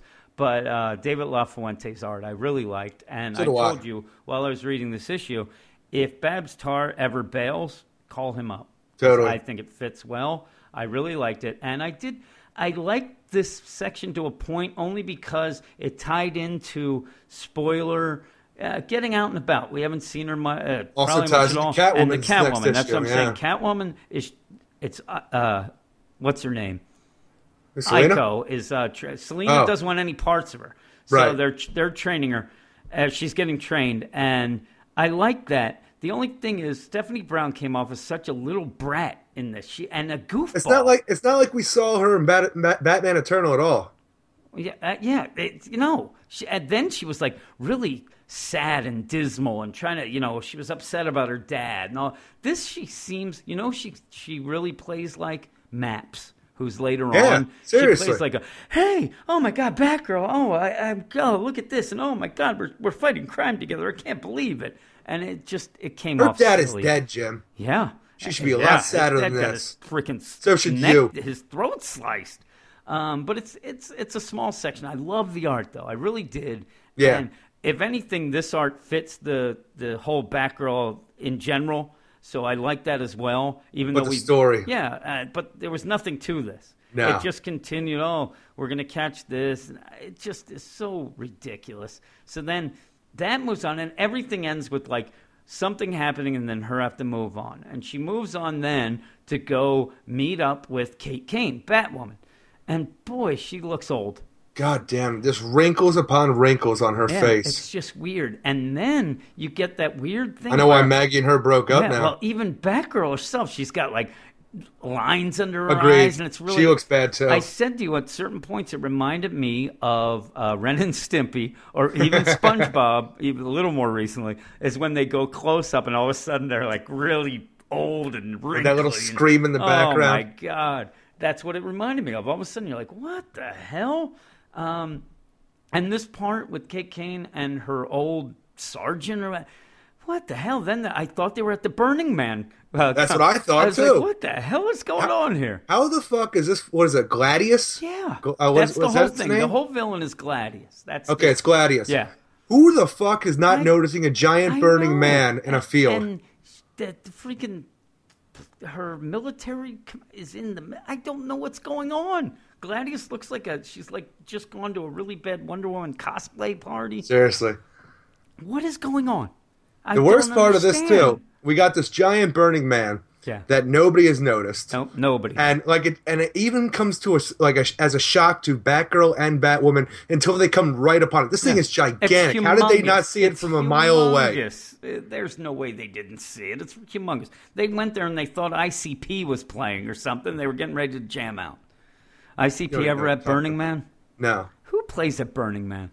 I don't know. Do people play at Burning Man? I saw people went and got fucked up for a few days in the desert. I thought that people played there. I thought there was some music or something. I don't know. I don't know either. I'm not involved in that nonsense either. But boy, then you get the other thing where if you want to continue the trend of women looking like dudes, Jesus Christ, that whatever, Sergeant Colonel, oh my goodness gracious. That is a handsome woman, Eric. It looks like the present day friggin' Biff Tannen. Yeah, really. Actually, I thought it would look like a white Amanda Waller. It's just awful. So you get in the middle of this, they're talking about like, there's this, they called it the Negahedron, and they put it here, and it's at the school with these kids. In the meantime, they're letting Gladius just take their mask off and leave. Gladius takes off as they're talking to the sergeant who they just rescued from the Burning Man concert. Yep. And this is the other part I have a problem besides for nobody noticing Burning Man. Yeah. Is that, Colonel, you're okay now. Okay, let me tell you these top secret things that only 9 people know about. Only just because. It was so secret that we only could learn certain sections of this. But I'm going to tell you guys, because you're on the up and up. You know what? This Burning Man was an awful idea. I never should have come to this concert. I'm too old. But you saved me. And off they go to Gotham Academy. And at this point, I was already just disgusted. Not disgusted, but I was already angry at the forced ways they were going through this Gotham. So was I. When they go to Gotham Academy, and it has to do with a statue's head that was taken off, missing, and just happened that Maps and Olive were around. I'm done. I was done. I had enough. I was done at the point, too, but like I'm saying, at this point I'm already pissed, and we jump to Gotham Academy where Batgirl has to find the secret entrance in the library and happens to do it immediately. And Olive and Maps are right there. And it's so stupid. And again, you have this Gladius who's out and about. Batgirl knows this. You're not going to get Maps and Olive involved. There might be a killer right there. And she's like, Batgirl. Oh, and as it turns out, there is. Yeah, there is. And they find the statue. It's just so good thing that she didn't have time to build another Burning Man, or shit would have gotten real. Well, it's funny to me, too. You say that she finds this entrance quick. Then Batgirl basically says, we're looking for something. Hey, I see something. Here it is. It's like so quick. So stupid. I was so angry at this. And then by this time, we're at the flashback artist of Gotham Academy. And I've told you before, I hate that art. Agreed. It's computer-generated art. That's why. And I think that she does it because she wants to be paid as an artist and a colorist because she does the colors. It's all animated stuff. And if anything, Gladius then really looks like a dude there. And the thing is, I had no idea what happened for a second because I'm going it along doesn't this even look reading. like the same villain, does it? I just got it. I You didn't got really it, pay too okay. much close. I thought it was a dude at the first time I read this. Okay. And also tell you about the first time I read this. I'm just going through reading, just very casually. And I swear to Christ, when Batgirl was fighting Gladius on the roof, I thought that because it's at the end of the page that Batgirl threw a goddamn batarang into her neck. We find out it was Maps. Yeah, but I thought at first I had the page back that the goddamn batarang was sticking out of Gladius's neck. It did look like it. A weird angle. I did like I liked that callback because Damien gave her that batarang. Yeah. I did like that callback from before. And the only other thing that I liked in this section was when Olive finds the box, which just happens to be just sitting there. I don't know why. Maps kind of acts like Batman 66 and says, "Oh, some detective work, chum." Yeah, exactly. And I really like that. I love Maps. I'm saying Maps is the best part of this whole book, really. But yeah, anything else, and then they get the microfilm. They start the microfiche, and they start looking at it. Then that person, I don't know what's going on. It's nothing. That's you know the what thing. I mean? It's nothing is going on in this book. It's so stupid, and then it ends with nothing again. And it ends with, again, the end for now. It better be for now. I'm going to kill somebody if we continue this story. And really, the best part, too, talking about Maps some more? Yeah. But at one point when they look at the microfiche, hey, how do you know about this? Always come prepared to put out free. I don't know if it goes on the fire. Yeah, she's like, always be prepared to put out any kind of fire. And it's like, first rule of Superhero Club, and then Maps is in the background looking up with all Superhero Club. Yeah, she's so excited. And did you know the librarian? Did you see? Because you don't really read a lot. Yeah, I have no idea who Mr. Scarlet is. I thought that was who it was. I know we talked about it before. It's just funny. It's nothing big. Exactly. I know it's nothing for me. Yeah, you're not a big Gotham Academy fan. Yeah. Yeah, again, you know what else makes me laugh is the microfiche. Yeah. Is kids now, they have no idea what that is. They're like, dude, what I barely know what that is. I do. I used to have to go to Lehigh University to do freaking reports with that shit. You'd have to go through. And I know the worst is, did you see what happens with Batgirl and catches on fire? Yeah. I was big on, oh my God, I just had a stutter. I think I'm having a stroke. I was big on breaking those goddamn things. They would snap. And then, really? You know what I'd do? I'd just wrap it up and boom, I'd take it back. Hey, I don't need this. And I'd run. Run like the wind, Jim. Run like the wind. Oh, I'm terrible with that stuff. I was never good at it. That was the worst. It really was. I'm so clumsy fucking oath. So glad there's freaking technology that has gotten rid of that shit. So stupid. Yes, sir. What did you give this book, Jimbo? I gave this book a 6.9. 6.9. You were generous. I would have given this a 5.8 to a 6. I gave it a 6.9. You say I'm generous. You would have given it a 6. 5.8. I didn't like it, but again, I don't know. Story did nothing for me. I hated the mix-up of artists. I'm with you. I'd probably, if I would have thought right now, maybe I was high. I was at the Burning Man. I probably would have gone lower, but I just like seeing the different characters. I think that was it. I like seeing different characters, but I don't want to see an old-ass Batwoman. No, that was bizarre art. That Ming Doyle is a really good artist.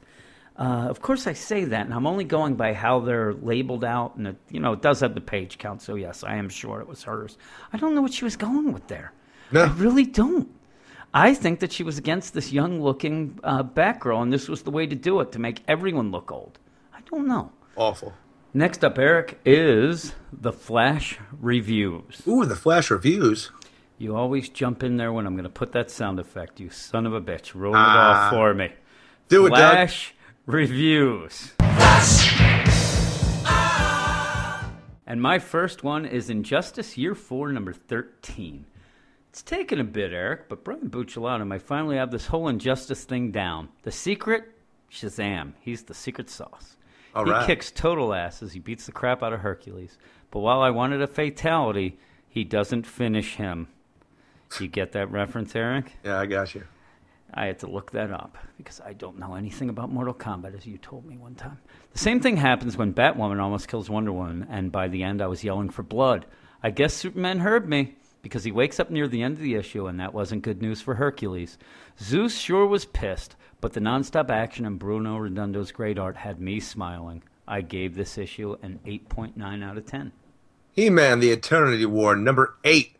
Things look bleak for our Masters of the Universe as Hordak activates the Eyes of Grayskull, and with Skeletor betraying She-Ra and leaving her in Despondos and Prince Adam left powerless, I'd say that we're all rightly screwed. While the premise of the story is epic in scope, the execution wasn't as strong as we've come to expect from these creators. 6.5 out of 10. Yeah, this is probably the worst issue of He-Man you've reviewed, correct? Yes, correct. It kills you when that happens, It really it? does, because I love talking to Pop Man. I know, and no word from Pop this week. No. Yeah, I think, again, you get the idea. He was off. I looked at the issue, and the art... So was Dan Abnett. And I didn't read it. I just paged through because you had said it wasn't, and it's not as strong as art. And sometimes you would guess that they would know that, correct? I would hope so. I know. I like Pop, though. My next one is Batman Arkham Knight number 24. This issue opens up with the most personal look at the Arkham Knight yet. If you are one of the 4 people who don't already know who that is, you'll love learning that he knows some very interesting things about Batman and Bruce Wayne. You know. Don't even pretend. I like to pretend. I do not know. We then get more of my favorite buddy cop team-up, and I'm not talking about Grace Point and Cold, Eric, and that Cold is with a K. I'm talking about Batman and Deadshot. I thought you meant them guys from Doomed. No, I'm talking about Grace Point and Colt. Deadshot is hilarious, throwing lines off the ultimate straight man Batman, and I enjoyed it so much that I kind of could ignore the confusing middle section of the book. It involves Clayface Mud coming to life, and it felt rushed and unexplained and a bit cliched to boot. The issue ended with Nightwing going head over heels, which meant he was getting thrown off his motorcycle, and Batman somehow coming in contact with this damn confusing mud again. I love Victor Bogdanovich's art and hope we get a better explanation of this new villain next week. This week, however, I gave it an 8 out of 10. DC Comics Bombshells number 2, where we got a great reimagined origin for Batwoman of this World War II world. This chapter's spotlight on Wonder Woman was exactly what we've seen from the character a dozen times with her introduction to Steve Trevor. While the art was great, the story was simply a rerun. 5.5 out of 10. Ooh, that's tough. That's that second one. I didn't read this one yet. You're not going to like it that much. It's not that great. All right. The art's good. It's just, I'm telling you, we talk about how fast digital issues are because they're short. Yeah.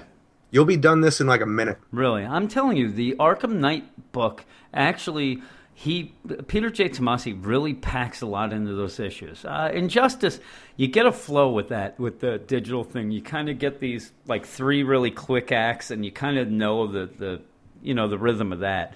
But I'm telling you, Arkham Knight really is as much of a regular issue as a lot of regular issues are. There's a lot packed in there. From beginning reading to finishing the review, this is probably the fastest it's ever taken me, and I took time out to watch some shit, and I'm continuing with that time in. Oh, that's crazy. I'll have to read this issue. But that is the end of a very short Flash Reviews.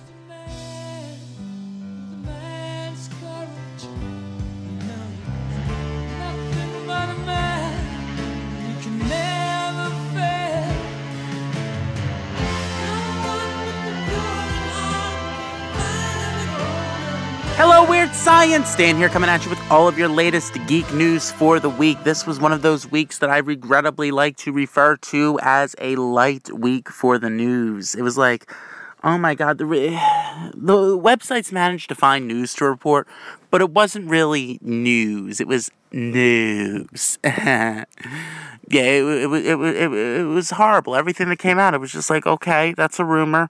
That's a rumor. That's a rumor.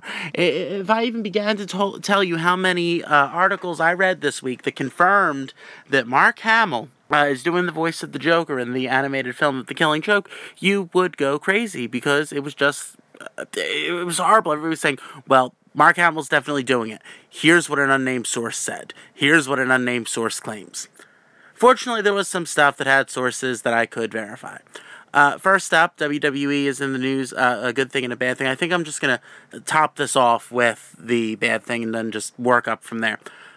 There's been another death. Over the last year or two, we've had a couple of deaths in the wrestling world that have been significant. Dusty Rhodes recently passed. Ultimate Warrior recently passed. Bad Hulkamania recently passed. Although Mr. Nanny lives on forever. And now we can add another name to that list. Roddy Piper, the Rowdy One, has passed away. He died at age 61 of cardiac arrest. Fortunately, he did die in his sleep, so there was no suffering on his part. That definitely put a blow to my week. I always loved watching the old Piper's Pit segments when he would just he was wild. So naturally, I'm very upset about that as a wrestling fan and just as a human being. 2K Sports also took the liberty of announcing something that's kind of good. It was a bad thing turned into a good thing. The bad news is Hulk Hogan will not be in WWE 2K16. The decision has been made to pull both Hulk Hogan and Hollywood Hogan from the game's roster. Now, that leaves two open spaces. Normally, when I'm looking for someone to fill a void, we'll do it doggy style so we can both watch X-Files. I look for somebody who would work. For example, if I want, to fill, a legend hall with a legend, I don't know, Roddy Piper, but that would be a great tribute now.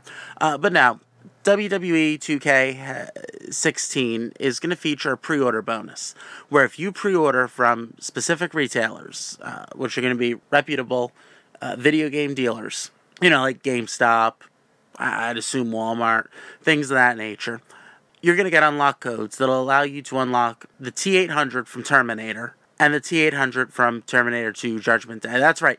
You get to play as Arnold Schwarzenegger. I could not figure out why in God's name they decided to do this. And then I found out something that somehow totally slipped past me. Arnold Schwarzenegger's in the WWE Hall of Fame. So this is basically him working with the company for the first time since being put into the Hall of Fame. Simple as that. There's actually a really cool teaser video he tweeted out. We haven't seen any footage of the character models or how they're going to play yet, but he did tweet out a video where he recreates the bar scene from Terminator 2 with some of the WWE roster. It's pretty fucking sweet. If you get a chance to check it out. If not, well, nothing happens if not.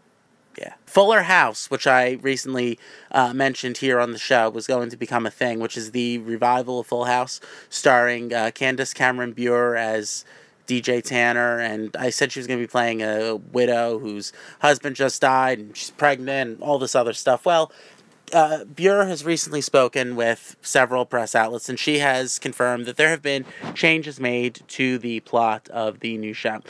She's no longer pregnant. She's had the kid. Time's moved on from that, and it's been a while since her husband died, so it's not immediately after.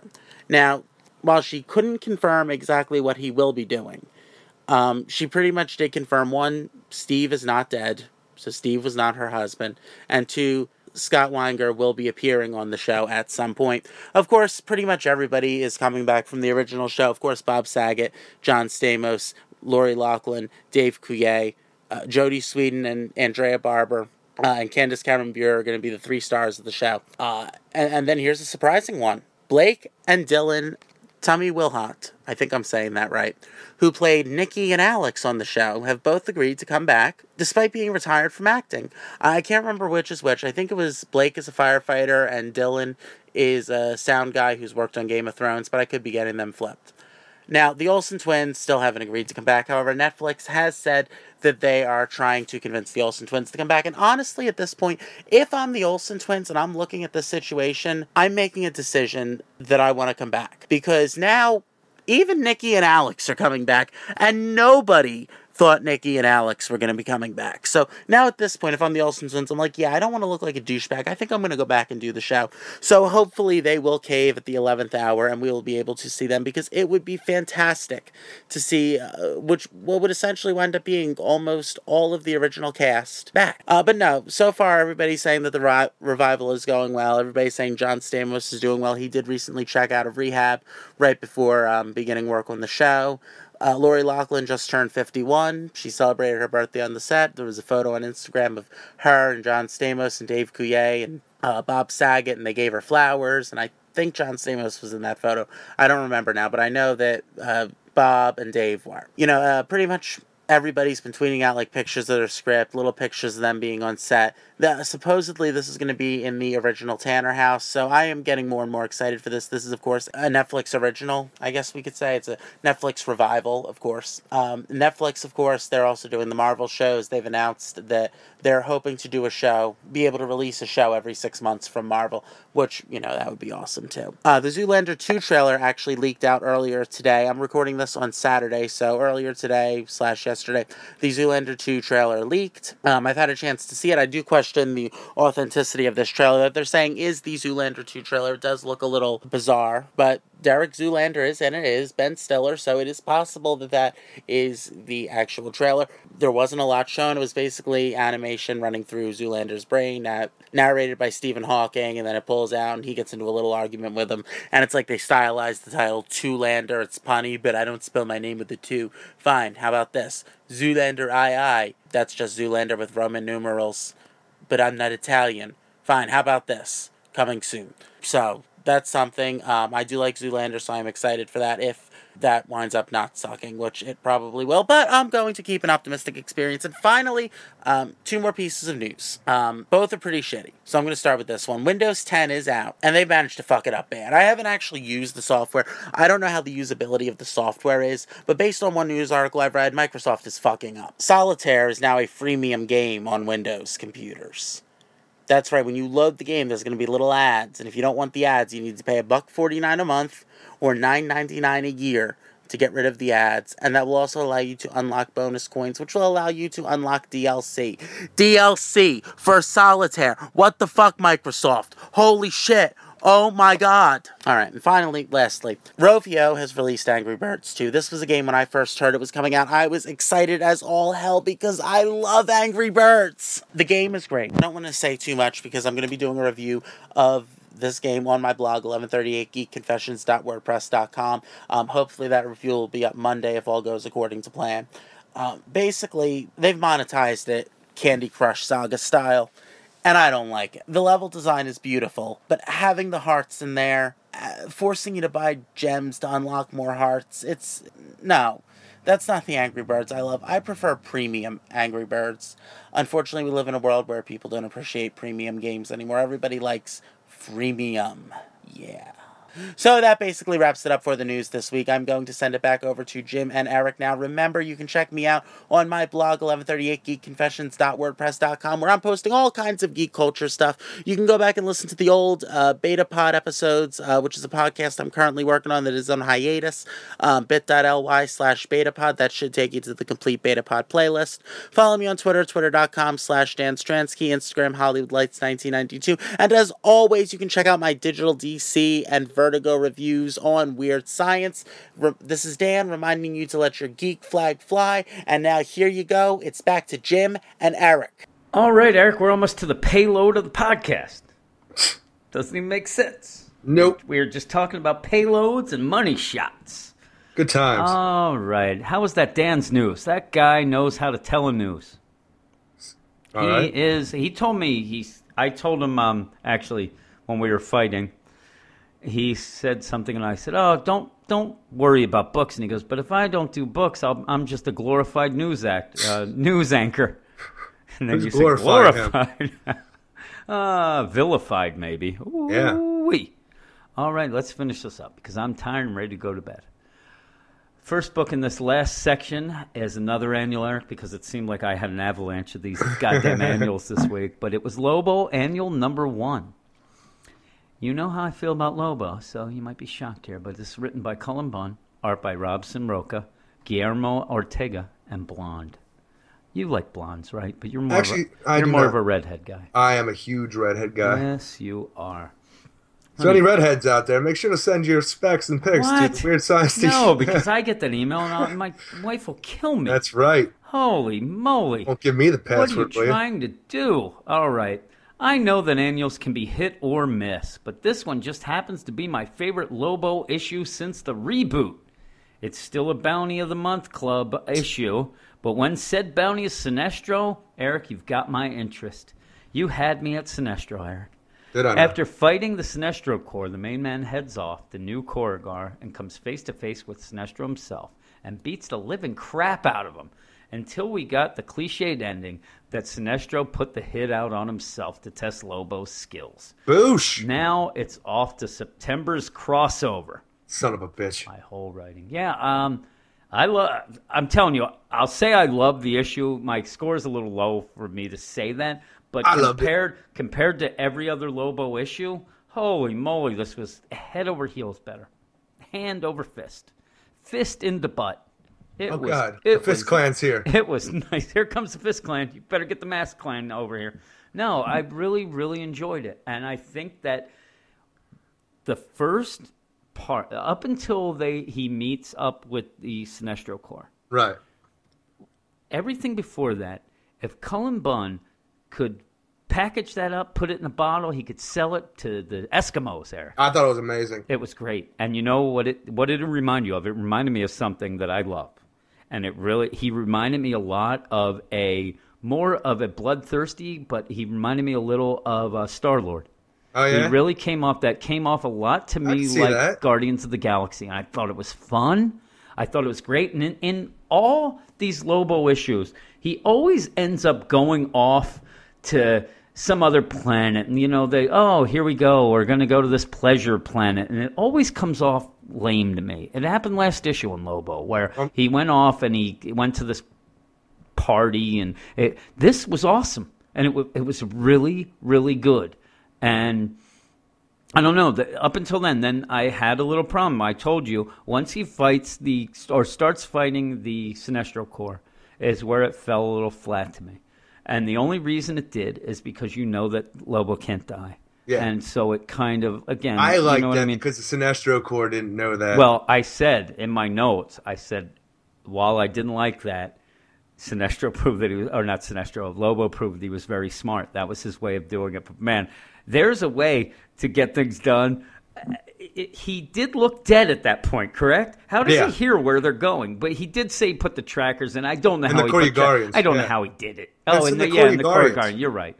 So it does make sense. I even like before that how he gets them, where he's just got that Corrigar, and he's like, it's like chum. Dangle him on a fish it's like on a he's hook. trying to get Jaws. On a hook. It was so funny. But yeah, up until then, everything really hit. Even his monologue, his inner monologue was all really real good. It really was good. And then he goes to New Corrigar because, if you find out a planet's named New Corrigar, it can't be the Sinestros there, Eric. No, it's saying the planet is still not designated. It made me laugh, Corrigar. though, when they spell it's like it out. Necropolis or yeah, some they shit said like that's that. what it was because he even mentions it. Because saying, I review Sinestro, I can't even remember what it's called. I think that Cullen Bunn was even reading it, and it says the placard for the planet, New Corrigar, and he's like, yeah, everything according to my chart says that this is Necropolis. I'm like, yeah.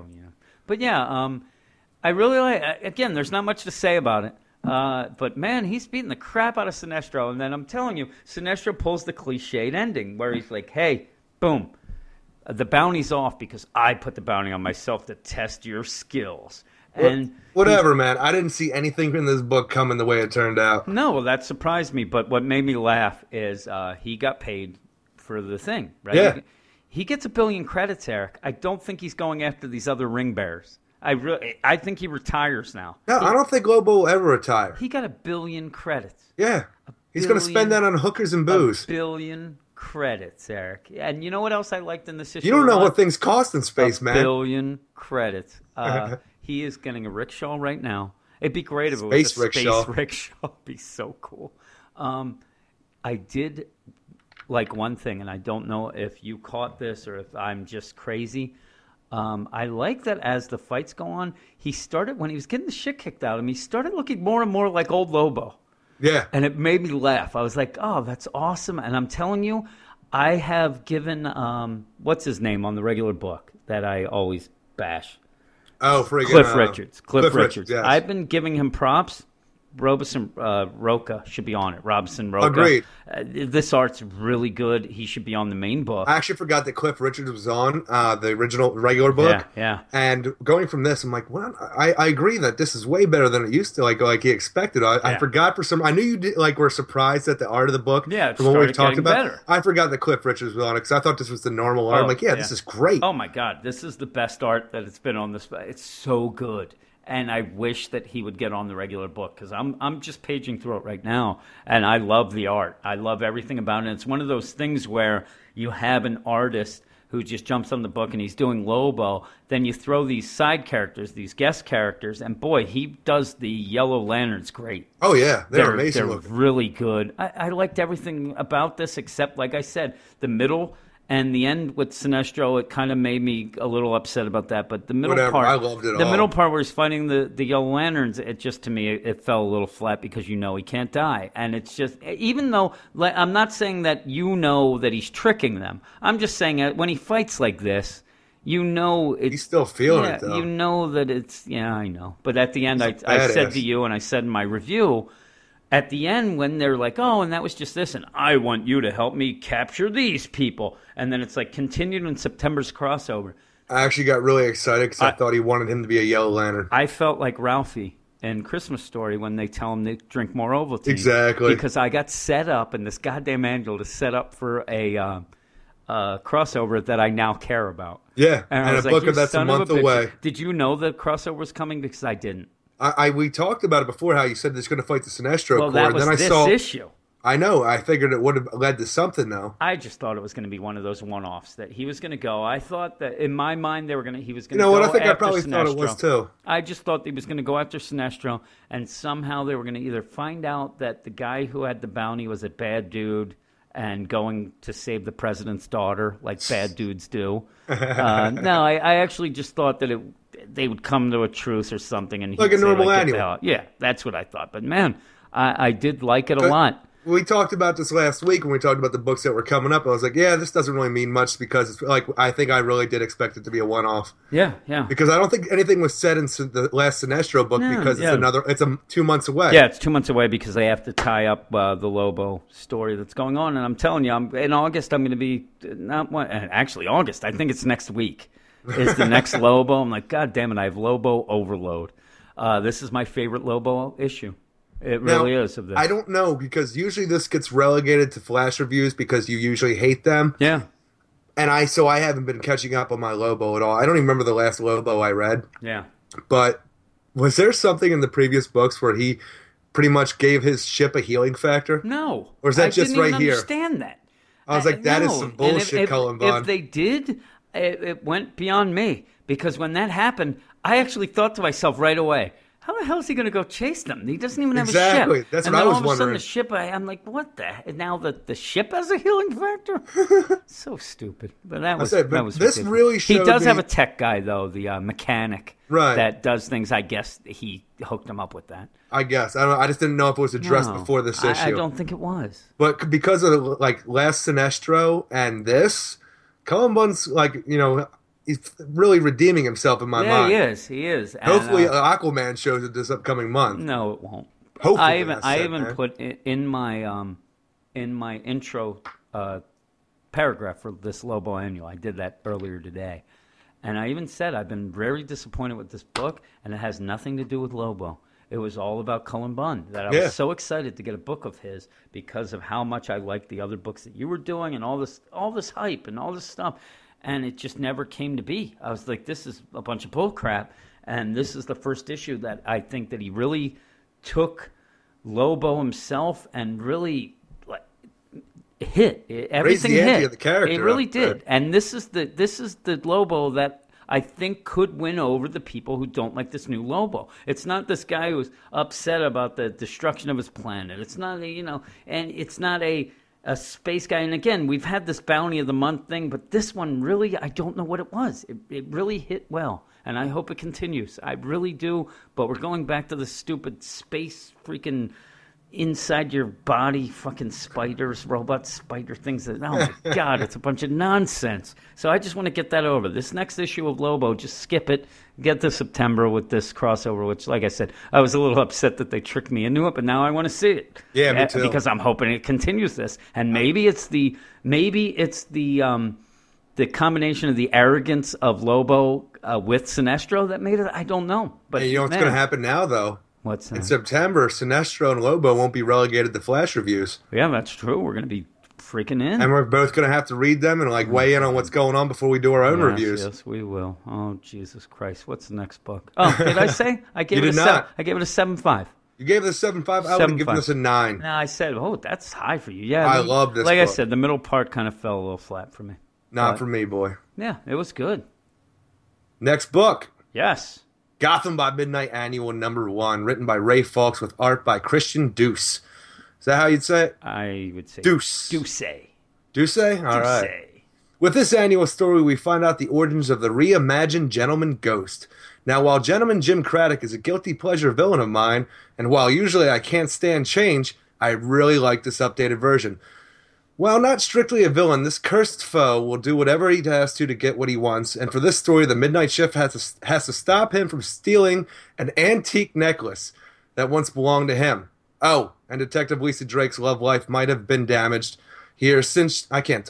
I'm running out of steam here. Jesus. I didn't realize I wrote this like this. Really? Really. Damaged here since she might be the reincarnated love of Gentleman Ghost, and her current dog-walking boyfriend just doesn't live up to Jim's death.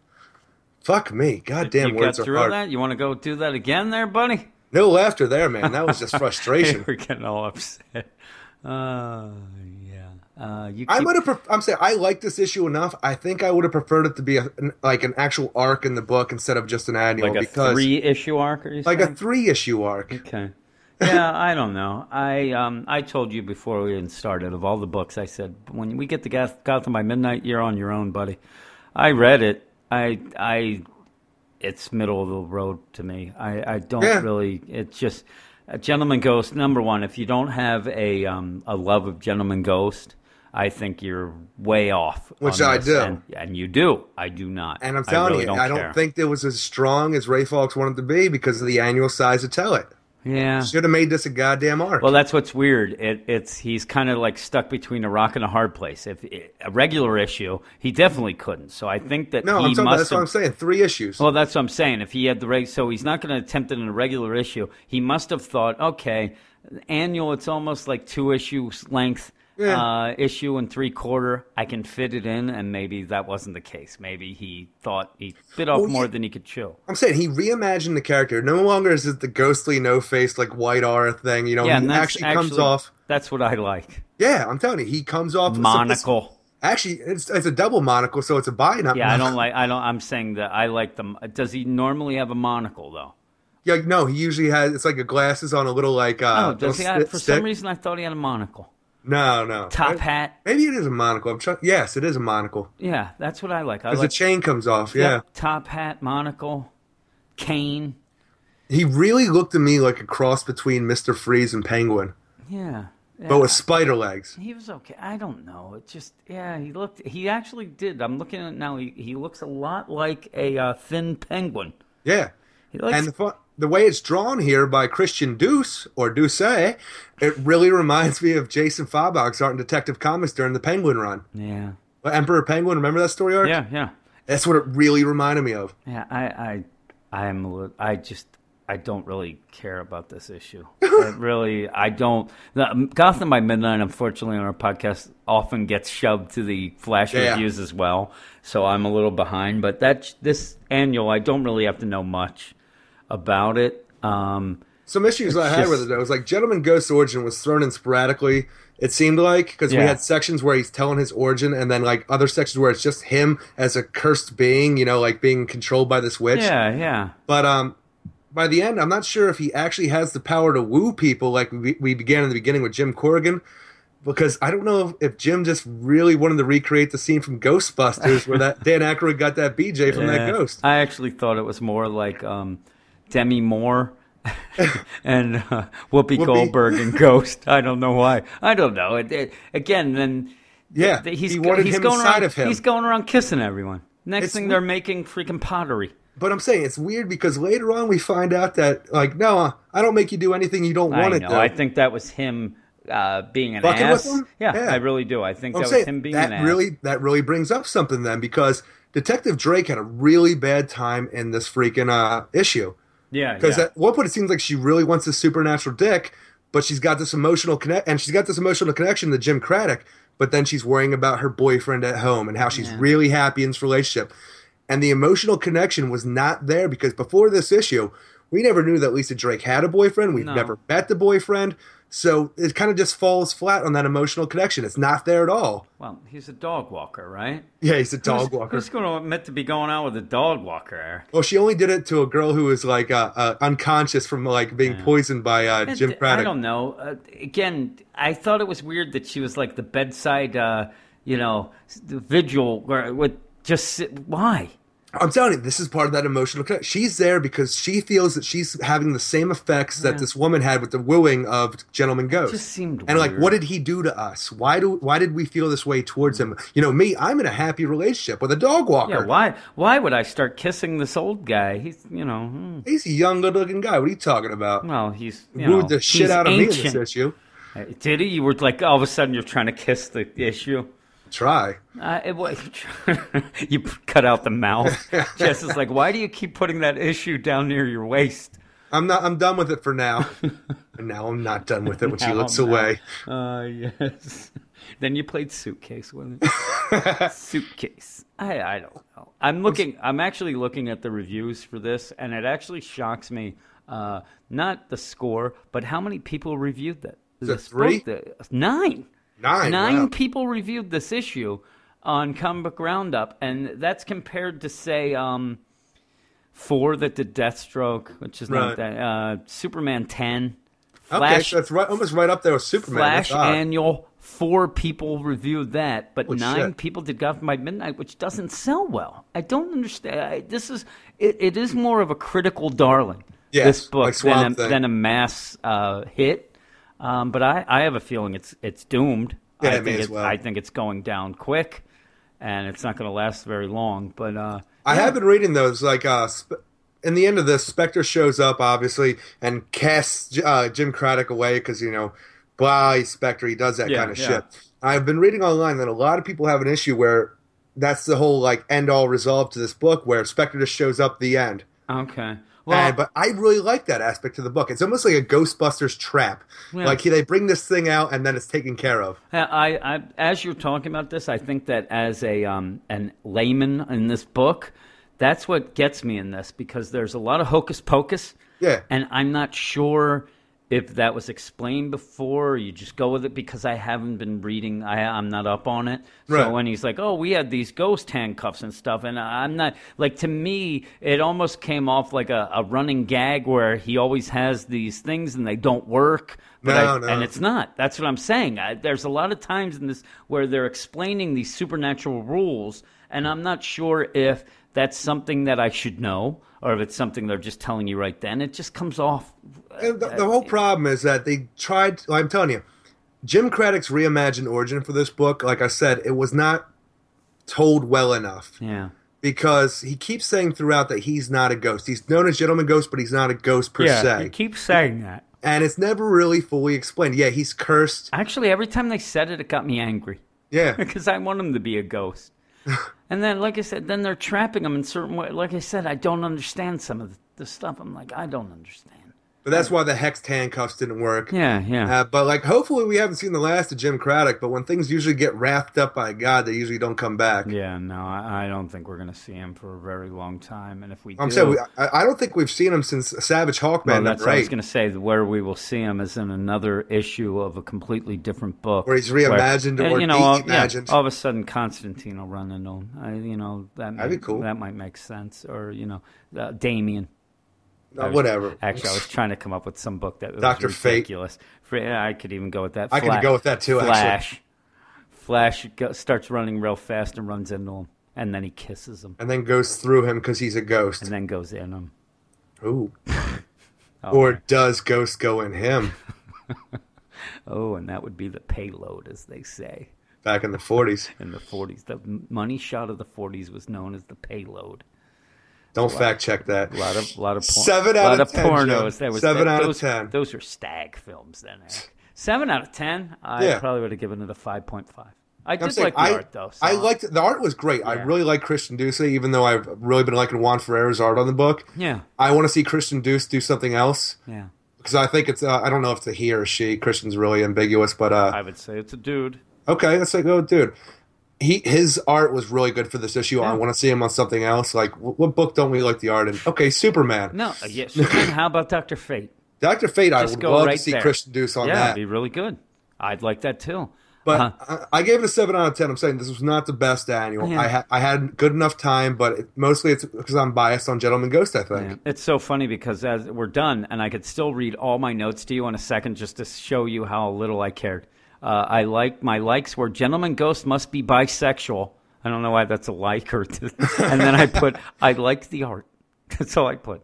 Excellent. Done. Dislikes. 5. I dislikes. I didn't get that far because I didn't care enough to write. Dislikes. No, 10 out of 10. I was just reading it and I didn't even get around. I just stopped writing notes. You love this. Actually, it was one of those. Can you imagine me pushing it away? Because I was like, yep, Eric can talk about that one. The last one of the night, Eric. We are at the stretch run, and that's Deathstroke Annual number 1. I didn't even review this yet. Written by Tony Daniel and James Bonney. Art by Tyler Kirkham and Arif Prianto. What was that name? Arif Prianto. All right. Prianto. I don't think I could ever say it, but all right. All right.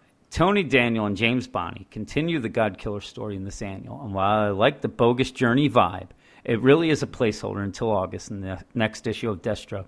If you ever wanted to know what Diana and Slade, I'm looking at Slade and I can't read it. And Slade, hey, what happened now? You can't read, fuck up? I'm going to start laughing. I can't read. I'm a dumbass. If I ever wanted to know, or if you ever wanted to know what Diana and Slade fear the most, check out this issue. Slade is afraid that his children hate him, which, Eric, they actually do, which made me laugh. And Diana is afraid of being the god of war and just destroying the world. If you're a fan of either character, you may enjoy the annual, but it's far from a necessary read by any stretch of the imagination. Agreed. Yeah, I like the issue enough. I know you actually, before I even read it, you had read it, and you read Deathstroke, and I'm like, oh, he must like it, because that's the only time you'll message me with that is if you really like it. That shows kind of our character, because I only message you when I hate something, and I wrote to you earlier. I think I put Superman's garbage or something. I was so angry. I might even put that Superman. I'm so pissed off that I had to read Superman. But yeah, this is a good issue.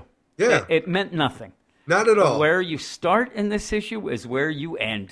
And it does nothing for this God Killer doesn't even story. Do anything for the characters. No, it does nothing except... Nothing is resolved in their own character. I'll tell you, it does do one thing. We're both wrong. What it does is when the next issue starts, because the last issue of Deathstroke ended with Wonder Woman and Slade, Deathstroke at each other's throats. This makes it so the next issue... They weren't, though. They were. They decided to work together to defeat Lapidus. You're right, they did. They still seem to not like each other. Now they love each other. I know. They are like best friends after now they're holding best hands and shit. Yeah, they were holding hands. That made me laugh. A lot of the book. I'm like, what is this, Peter Pan? When they jump. And again, we said, and you had mentioned to me, so I threw it in my intro, it is like Bill and Ted's Bogus Journey. Seriously, it is Slade and Diana's Bogus Journey. Is what will probably be my That's got to be the header. It probably will be. Yeah, they have Lapidus has sent them to a personal hell where they are going to have to face their inner fears or else they will die alone. And then they're separated to their own personal. Yeah. And again... And then I'm reading the book, I'm like, you stole Deacon's Easter basket. Yep, it just was like that. And again, Slade ends up in Istanbul, and his kids are there. They're young then. And boy, his kids hate him, Eric. They hate him. Yes. I know that's a fear of his, but they already hate him. I think Lapidus... We've already seen that. Yeah, I think Lapidus... He's lived that. I think Lapidus has missed out on that one. I really do. The way he should have went about it is he should have sent him somewhere at a really big point where that was the turning point that turned at least Rose against him. It doesn't make sense because they didn't... This is his first big job, so it's like it doesn't really make sense for the character because he likes who he is. He just doesn't like what his children have become, rather that they don't like him. And it almost came to the point... I like your idea better. It almost came to the point in this that he also blames himself for putting his kids in harm's way, but that it wasn't real. And they weren't there the first time. That's what I'm saying. So it doesn't make sense. It's not real. So if anything, this... I thought what was going to come about is him just saying, listen, I know this isn't real, and it would disappear. Like, that cliche and things where they realize that it's all a hoax and it doesn't come out well. Wonder Woman's I don't mind as much. She ends up in London. London's destroyed. The whole world looks destroyed. It really looked like the alternate ending to Army of Darkness. Yeah, it does. And you know what else I didn't like about this? I really think that Superman should have stressed that he has no power anymore because the sun's blocked out. Seriously. And he doesn't. And I really think that it would have been a great tie-in of her actually being worried also about this whole truth story from Superman Wonder Woman. Just throw that in that he's like, you're the reason I don't have my power. and it would have been like a double meaning that I thought would have been really great because without the son, he's done. And they don't really even hint at it, except that he's like bent over and looks old and decrepit. He actually looks like there was an old episode an old issue of Superman Wonder Woman when the nuclear explosion, and he saves her, and it looks like hell. No, he looks like Batwoman did in that Batgirl annual. Oh, yeah. But again, it's like there's this like post-apocalyptic, people are kicking the shit out of, and the whole thing is, look it. You're the goddess of war. This is what you feed off of, and you've done this to us. And again, if I was Wonder Woman, should have been a great big fatso. She's overfed. That would be awesome. That's all it is. She's there eating Breyer's ice cream, and that's what she's always been upset about. War ice cream. It would be so good. But again, even then, I would have. If I was her, I'm like, no. You know what? War will always be there, and it's the human beings that. You know what I mean? It came off as hokey. Though I did. That was the better part than Deathstroke. Yeah. Though. Deathstrokes to me just made no sense because then he would have just been like, nope. We want the freaking Bill's part. Granny S. Preston, Esquire. That's the worst. Give Granny a kiss. Give Granny a kiss. And then basically... Everybody has to go out and watch Bogus They Journey. figure this no out. idea what we're talking about. I know. And the biggest part then is that to go through this portal at the end, they have to cut through these... They have to say they want to play the Reaper. Yeah. Well, they end up cutting through like Superman and the kids. They know they're not real. It just came off as odd. I'm saying Slade was all about it. You know what? I know these fucks ain't real. We're going to cut through these bitches. He was. He seemed to be He really was pissed at that point. Yeah, I don't know. I'm going to go kill a motherfucking god. Yeah, but I don't have much more to say because the art was great. It ends, and I'm looking at Wonder Woman sees her mom and Slade. But again, it's the same thing. It's the same old story, and then they end up pretty same old much, song and dance. It is the same old. They end up basically right where they started, where last issue of Wonder Woman started.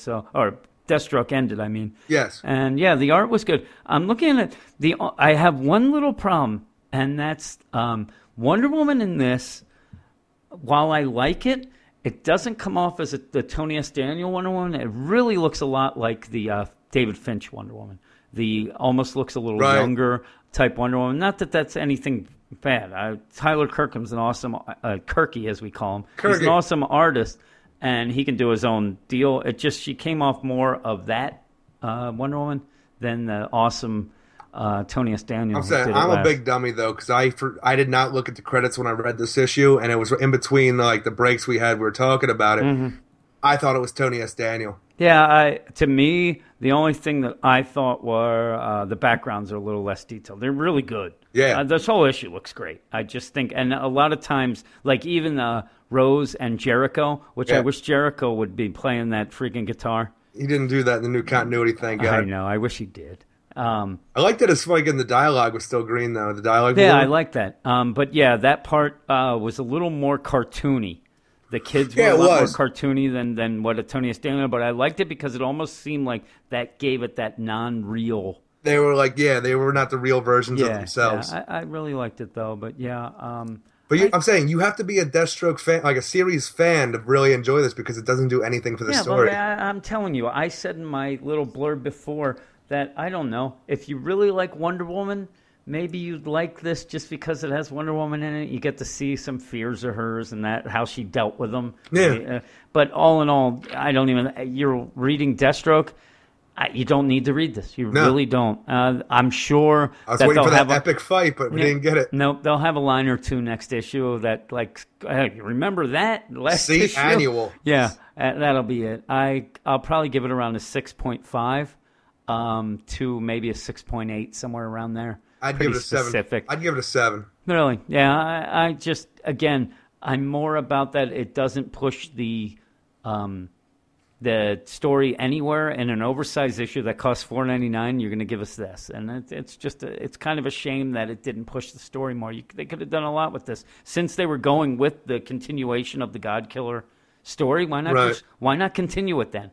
They make it seem like, we can't do that because the annuals, people pick those up that don't follow the regular story, but they would know nothing of what's going on. One other thing it might do that I don't think will translate into the next issue But Slade already wanted to kill Lapidus because he knows he fucked up. But after Lapidus played these mind games with him, he really wants his fucko dead. And actually, there is one thing I really, really enjoyed is after him and Wonder Woman kind of were getting together. And he says, "Man, I'm back." Yeah. Like it is. It's almost like Lapidus did the worst thing possible. It's almost, you know what it reminds me of? It reminds me all the time in sports where you hear of the locker room material. Yeah. Like the team sitting there, like me and you were on the Eagles and we're playing Dallas, and you don't say anything, and all of a sudden we're like, yeah, I don't know what all the hype is. Dallas sucks. Next thing you know, freaking you wake the snake, baby. You don't want to do that. And they did. And he's like, I'm razor sharp now. I feel better than I ever have. And now I'm on. Yeah, he's in big trouble. I want to go back and rewrite that part with Deathstroke when he's seeing his own personal hell. Where he goes back. I want to see some like suburbanite freaking Deathstroke where he's in the house, just dressed in khakis and a button-down shirt. That would be great. And then Rose wants to go on a date and he doesn't let her. And this is the first thing. I hate you, Dad, and runs up the stairs. And then he just puts his hand to his face and cries a little bit and shakes his head. And then Jericho comes in and it's like, no, Dad. Jericho's too busy playing his guitar. No, Jericho comes in, Dad, I want to be an archaeologist. Where have I gone wrong? You fucking moron. Oh, my God. Holy moly. And then next thing, another kid comes in and goes, hey, Dad, what's going on? What are you doing in here, Reggie? Get out of here, Reggie. Goodness gracious. That's it, baby. That is it. That's another long one. We can't stop ourselves, can we? We can't help ourselves. Well, you know what's going to come up next week? I'm going to give you a little rundown. Give me the books. I know, because I sent the outline too quick.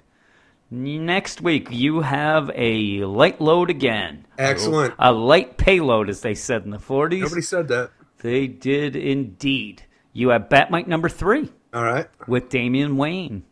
What do you think? Is it Damian? Of that? Yeah, it has to be Damian. I knew Robin was coming. For some reason, I thought it was Tim Drake, and that doesn't make any sense at all. No, in fact, I looked to make sure who it was, and it is Damian. He's pissed. He seems very pissed at Batmite. That's pretty funny.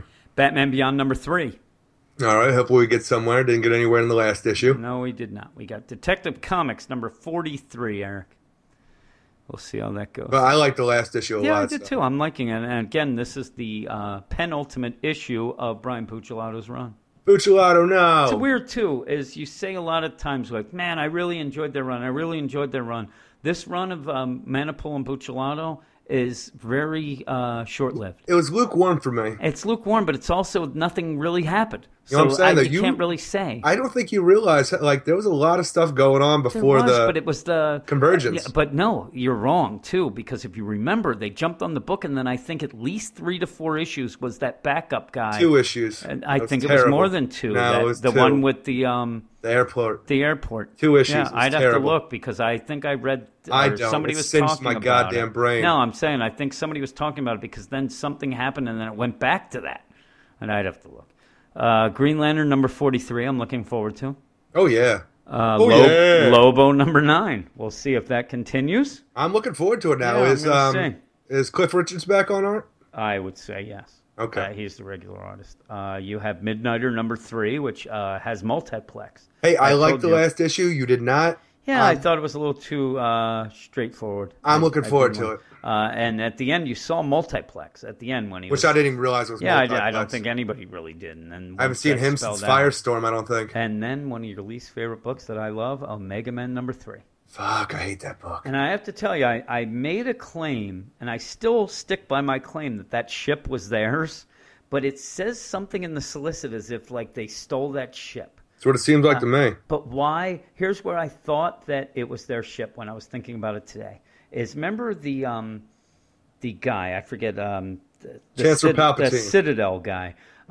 He made it a point that he came back to that planet also to find a pilot. Yeah. Because they needed a pilot, and the pilots were what Brute was already, yeah. And I think that shows you that was their ship. He was always the pilot. I don't know. It bothered me when they said that to solicit, because they even said we got our ship back. Hey, I'm saying though, it did not come off to me that was their ship as well. No, I know that he said to Kyle Rayner though, and we wanted to get our ship back, and they're like, okay, whatever, and all these people are going to die because of it. We also, on the site, we have Just for the Hell of It Monday. Do you know what you're going to be doing this week? Evil Dead 2 Beyond Dead by Dawn number 2. I don't think I know what I'm doing yet. I usually just pick it at the last second. I know exactly what I'm doing from week to week. Yeah, I don't, because mine are, I don't know. I really don't have anything Interest, that I focus. Well, I don't have anything I focus on. You have all the horror ones. You have them all set up. I just have to grab. I did the hip-hop family tree last week. There's no other issues of that. So I did that free comic book day issue of that, but I'll have to wait till that hits. It's going to be a monthly starting in August. So maybe I'll get lucky. Maybe it comes out this week and I have something for next week. Hopefully. And just a little site news, Eric. In August, we will definitely hit 1 million visitors. Is that all the books? To the site. Yeah, that's it. Holy shit. We both have a light week. Yeah, I'm trying to toot our horn. I'm telling you, I didn't even realize we were off the books. I'm telling you, we have 1, 2, 3, 4, 5, 6, 7 books again. Huh. And I think we had 8 this week because you had He-Man that we threw in the Flash review. So we even have 1 less actual book. You have 3, I have 4. All right. That's ridiculous. What are they doing? I don't know. We used to have, I'm telling you, we had weeks. Now I'm not complaining. Agreed. But we had weeks where each of us had like 9 reviews, yeah, 9 and 11 sometimes. We were like, what the heck? And somehow we did well. Again, we tried to get them done for the podcast, so we tried to rush things, because before we'd always have books that we were throwing out there on Tuesdays to get up before Wednesday. I was just saying, in August, our site's going to hit our 1 millionth visitor. What do you think of that? 1 million. And I said, the millionth visitor, we should have a prize for him. I don't think we should. Well, we wouldn't know who it is anyway. No, and I'm not giving anything away. You're not going to give out a page from that old comic book of yours. Everybody who wins something on our site, it's always that page of that book, and everybody declines. I'm telling you, as soon as I would do that and get rid of them, my buddy Jay would come out of nowhere and say, "Hey, where are them pages at? I want to finish that. You son of a bitch." Yeah, you're never finishing that. It's never happened. Now, that How long has it been? How long has it been?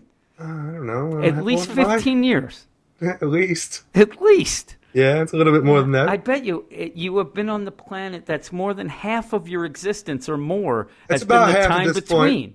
Yeah, that's what I'm saying. I actually think it's more. It's probably like 17 years. Oh, yeah, you're never finishing that garbage. You give it out. We're giving garbage.